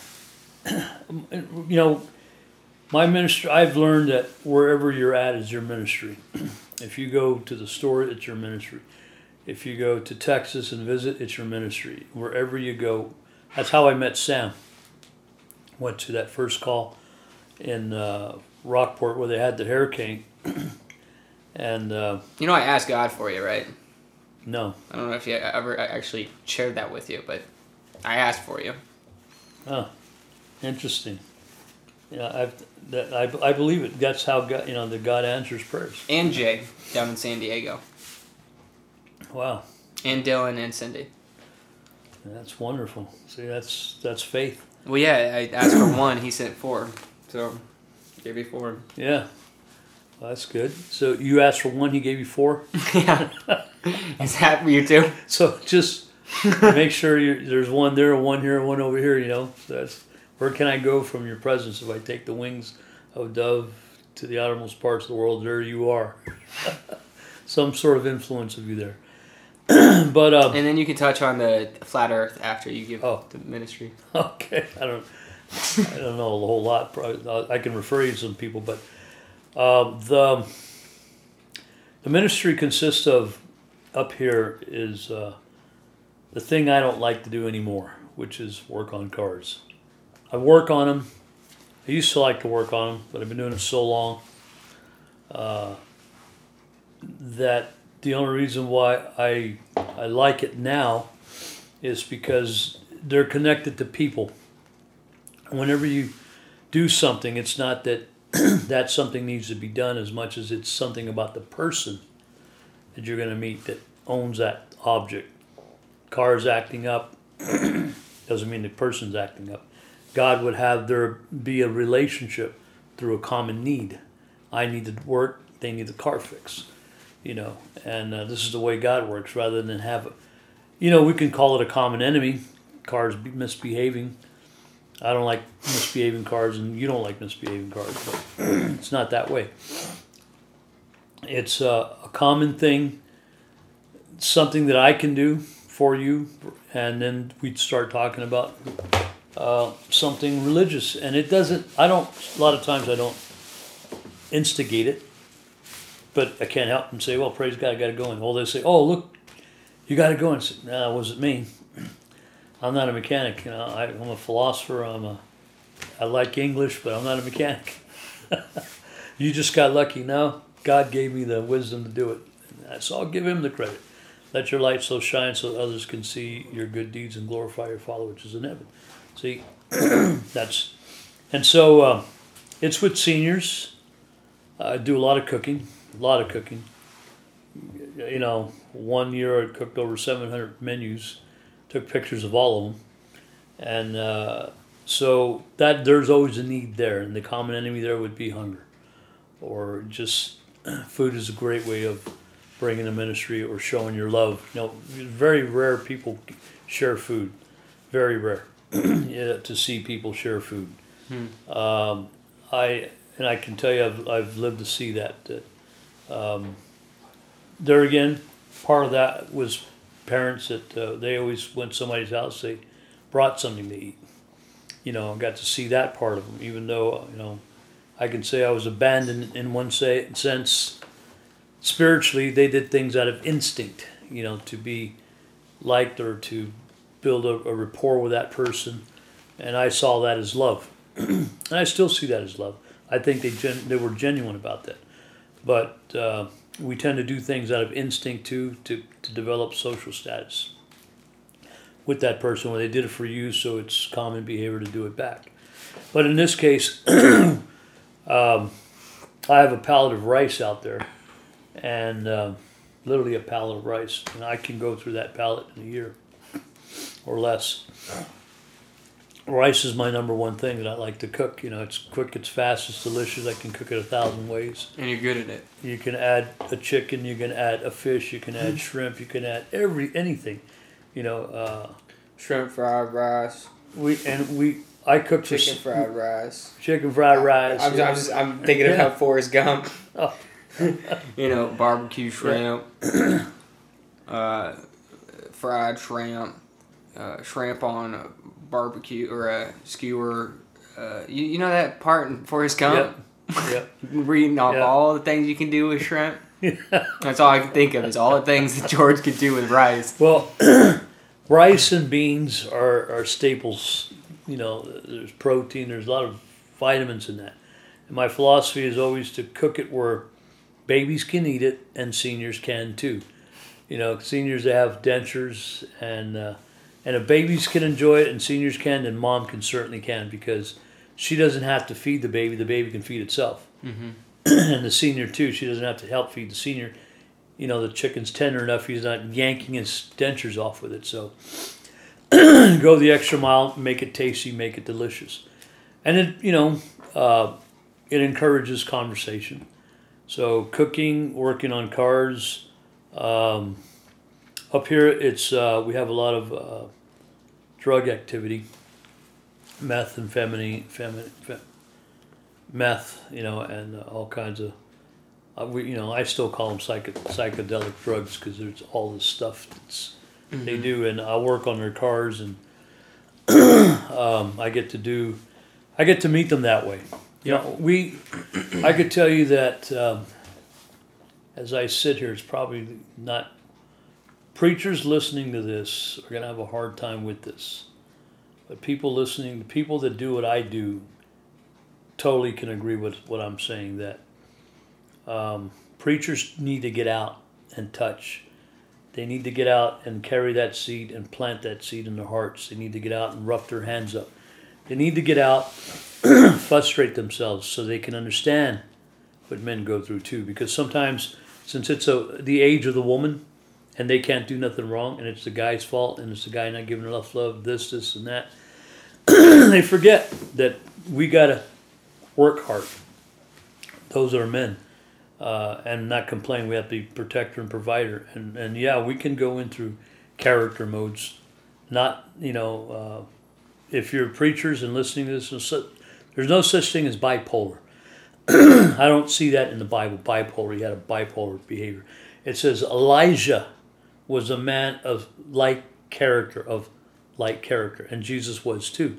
It says that about him. It doesn't say he was bipolar, this polar, that polar. He was, whatever terms they come up with, Those are all parts of personalities in different people. We just tolerate them, we put up with them, and pastors, if you're not putting up with that and you're saying, well, he needs a psychiatrist, he needs Zoloft or Prozac or this, that, and whatever, Been there. Yeah, you need to go have your head re-examined by the Bible because you're giving the wrong information. And there's plenty of information in Scripture to help that person, and you can't be telling people they're this and they're that when God has made it all that way. Yeah. We're all full of emotions, and psychology wants to be there because it gives a drug for every different mood. And I know I'm an expert because I've seen every different mood. I've been bit by a Rottweiler asking kids to come to church, have some games to be entertaining. I've been thrown rocks at, I've been spit on, things like that. I've been beat up. It's just part of but this is what the preacher don't want to, he don't want to go through that. He doesn't want to be hurt. He just wants to do his time and be gone, and then his hands get soft. But I tell you what, that's how you get in trouble because God doesn't want you to be there.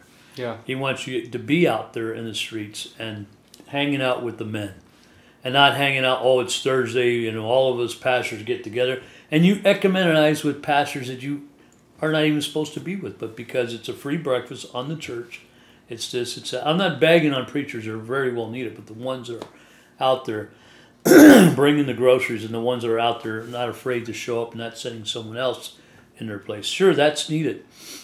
But the reason why you need a double portion, as it says, to give, pay the elder a double portion is because he gave out his and he forgot that he's going to need to pay his bills, so he gets that double portion.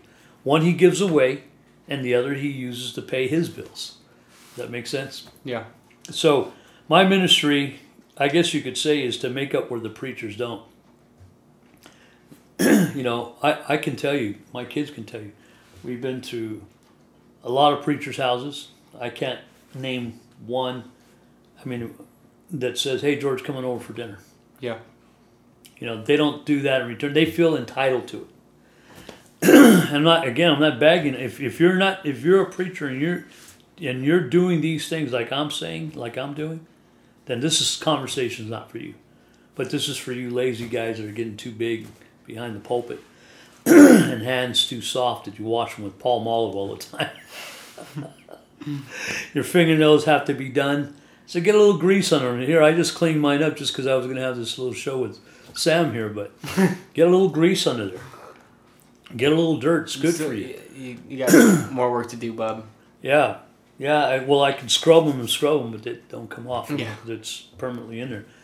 I have all kinds of people that I have nurses, doctors, lawyers, judges, poor people, single moms, single dads, everyone. Everybody needs a car. Everybody needs me. We're more so needed than a fireman. Fireman is only needed for a fire. I'm needed to get the fire truck over there, to get the doctor to go. So God has given me a wonderful trade. For that reason, I love it. But if I have to do it because I have to do it for myself, I don't like it. I rarely work on my own stuff, but you give me the grace, Lord, to understand how to fix it. Sometimes I don't know how I fix it. It just, there's thousands of manuals out there. Sometimes it just comes to me. I'll go to sleep and it'll come to me. The Lord will bring it to my heart. Do this, do that. Or sometimes I can't. I'll have to go to another shop and get a schematic from a brother there or someone who's going through a hard day, and I'll pray with them. And I have a common ground with a lot of mechanics too, because I do transmissions and they don't. And they're always calling me for advice. So God has put me in a position where the devil really likes to pick on me. He'd love for a wheel to come off after I got through working it, so I can lose my house and lose everything I got. I take risk every time I touch a car. Every time I touch a car, I touch somebody's life. There's trucks that go up this mountain on a vacation with the family packed. Transmission blows up. They're having their 2 weeks vacation while I'm doing the transmission. They pull extra money out of the bank or call somebody or the credit card. It's stress. Stress on me too. I got to get it right. Then they got to travel another 2,000 miles to get back home. So it's a lot of stress. The devil likes to put a lot of stress in my heart. It'd be nice if a pastor came over here, washed my parts, helped me to pray for me, really pray for me, not just say, well, pray for you, brother, or how you doing, brother. Sometimes these jobs, I'll spend 2-3 days, self-employed. I can go 3 weeks without a paycheck. But God does provide. But it's not up to you to say, oh, God will provide. Just the way you need food, the missionaries like me need food too. The way you need clothes and the way you need this, and people just give it to you, you need to channel it back. And I'm embarrassed to say that. I don't like to take stuff from people, but and I don't need food that's given to you by the government to pass out to people. You need to ask your congregation to give from their hearts, to give from their pockets. Not give because Uncle Sam gave it to you to distribute. That's not giving. That's not a church. Okay, and and so if you bring me that kind of food, I'm going to tell you to take it back. I want good food. I want the kind of stuff I give away. You're going to ask my wife. We spend hundreds and hundreds of dollars every week on food, and it's not just Mickey Mouse. I don't do hamburger meat. I do steaks. I'll give steaks away. I'll give chicken, rice, beans. Donkey for the dogs. What's that? I said donkey for the dogs. Yeah. Well, that one was a sad story, but you don't want to see the meat go to waste, And but I'm not bragging about myself, but I'm saying the Lord does provide for me because you don't provide for us missionaries that are mechanics. We'll die, and maybe 2-3 people will show up. A policeman dies and the whole neighborhood shows up, and more and more and more. Okay, I do a transmission, and there's 1,000 pieces there. And I'm doing one right now for someone who can't afford to do it. His status quo doesn't allow it. It's $1,200 of my money, labor, to do that. It's going to take me 20 hours to do that transmission. But I'll do it. I could use that money. That's 20 hours I could use to cut my grass, to do this, do that. I don't think about it. Just do it. I don't think about that I need a day off. You just do it. And that's why the Lord gives me understanding in the Word of God. If you come and listen to me preach or teach or reprove or rebuke, it's going to sound fresh because I didn't downstream it. I don't know how to do that. I read it and I experience it and I live it, and I get frustrated with things and stuff. I've been told by some pastors I need depression medication because they'll come and I've got about. This is for everybody else in the world that has been told that. Yeah, because I'll be working on something and he thinks that it's okay. He can come in and rub me, and he needs me to work on something on his car when he should just go meet somebody at a place, to get the car fixed, pay the bill. Mm-hmm. But he wants a free job for me because, I'm a brother and I'm going to understand. And he interrupts me while I'm maybe working on a widow's car or working on a paying job to pay my bills. Yeah. And he wants me to stop everybody else and come in front. I can't tell you how many times that's happened in how many churches where the pastors will exploit the people, and they're merchandising for their talents. Well, that's why I stopped doing weddings and videography. I felt you're very. That's really good to learn so young, because some guys can do it all their lives, finally get burnt out, want nothing to do with the church because they see so much of this going on. And pastors, they realize what they're doing. The Bible says that in the last days a great falling away will happen. Well, guess what? You're contributing to it when you merchandise your flock that way. You're not getting out and earning it and being a tent maker like Paul. Paul earned his keep. He didn't just give into the word, feed me, feed me. No. And then they retire. Never heard of such a thing. Went to this mega church one time in Tulare County, big church. Impressive. And the pastor, they were having a big seminary thing with people coming over on finances and this and that. And a bunch of pastors came and they got to talk. And then the pastor, who was the main pastor, moved to Palm Springs. And all you could hear him talk about was tee time, like teeing off for the golf. That was his favorite pastime.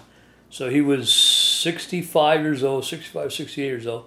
He felt he'd done enough time behind the pulpit. Now he was going to retire. And they had a home there at in Palm Springs.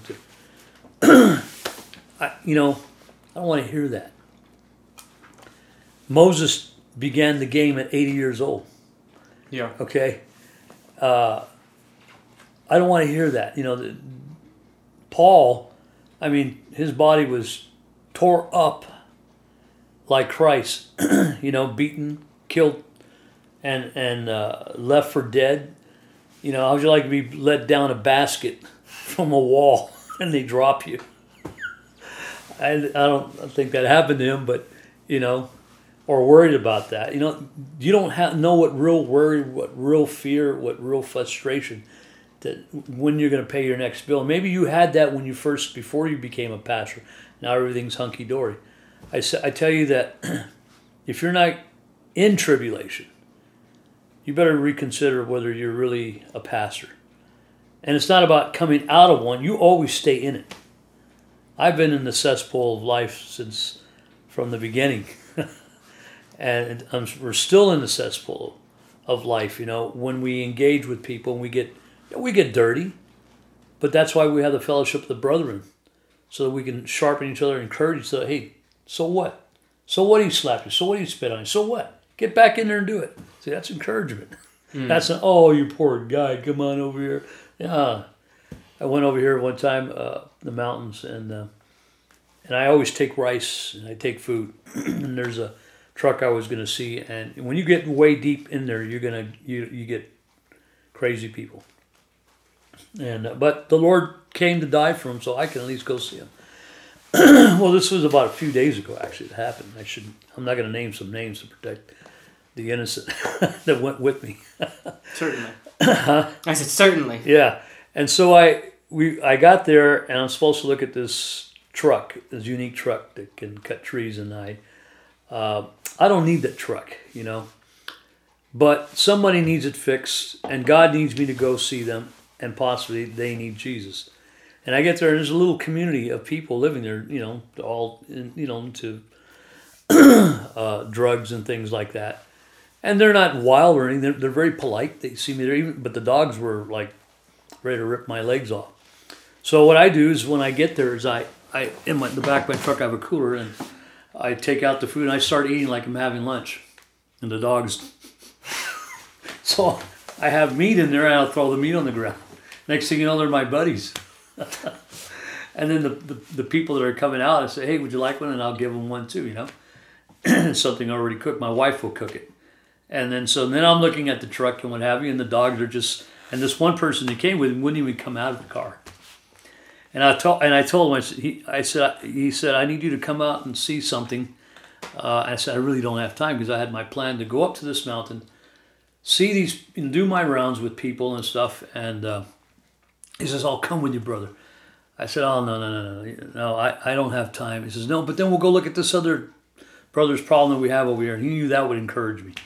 And I said, all right, but here's what. I want you to dress down. And he goes, what do you mean? I said, dress down. Don't look like you're making $1 million. Don't look like everything goes well for you, and like you get your teeth all done all the time. Let your breath stink a little bit. Just dress down, because where I'm going, we need to look like not like we need to look like the people that live here. We got to be all things, all people. Can't be overdressed or underdressed, So he shows up looking like Indiana Jones. he has this hat, you know. I mean, and he calls me. He says, "Hey, brother, can I wear my riding boots?" Like, I don't know what I'm gonna say. He shows up and no, the dogs, man, took one sniff at him, wouldn't even let him out of the car. He's rolling up the window and they're trying to get it. But he didn't get it. I told him, dress down. You see, the Lord knows who to send. He knows your heart first. And so he sends you because he knows that even if you get bit by a dog, it's not a big deal. You know, or if you get something happens to you, it's not a big deal. You know, it's the job that he has for you to do. And he calls you to that. You go there, and the dogs are your friends. I went to see another guy who lived by himself. His hair is all green from smoking so much pot. Never seen anything like it. He's gray hair, you know, but he's growing green on the side. He's a pot? I guess. But he's a sweet old guy. He lives alone, and he lives in a Volkswagen a bus. He has two of them. He has one that he calls a summer bus and his winter bus. And about 20 dogs, man. Mixed pit bulls and everything. And I know he always has a bunch of dogs. So I go to see him, these dogs are, sometimes they can be a little more, the other ones I didn't know. So all I do is I take my stick out and I tap my truck with it. And they see me tapping my truck, and so they back off. And I visit with him, and I gave him 2 portions of food. And talked to him a little bit. And a lot of times I don't get to talk about the Bible. I just love them. My wife cooks for them. If I don't have time, I'll have her do it. She does it, and so then when I go out there, I try to bring something.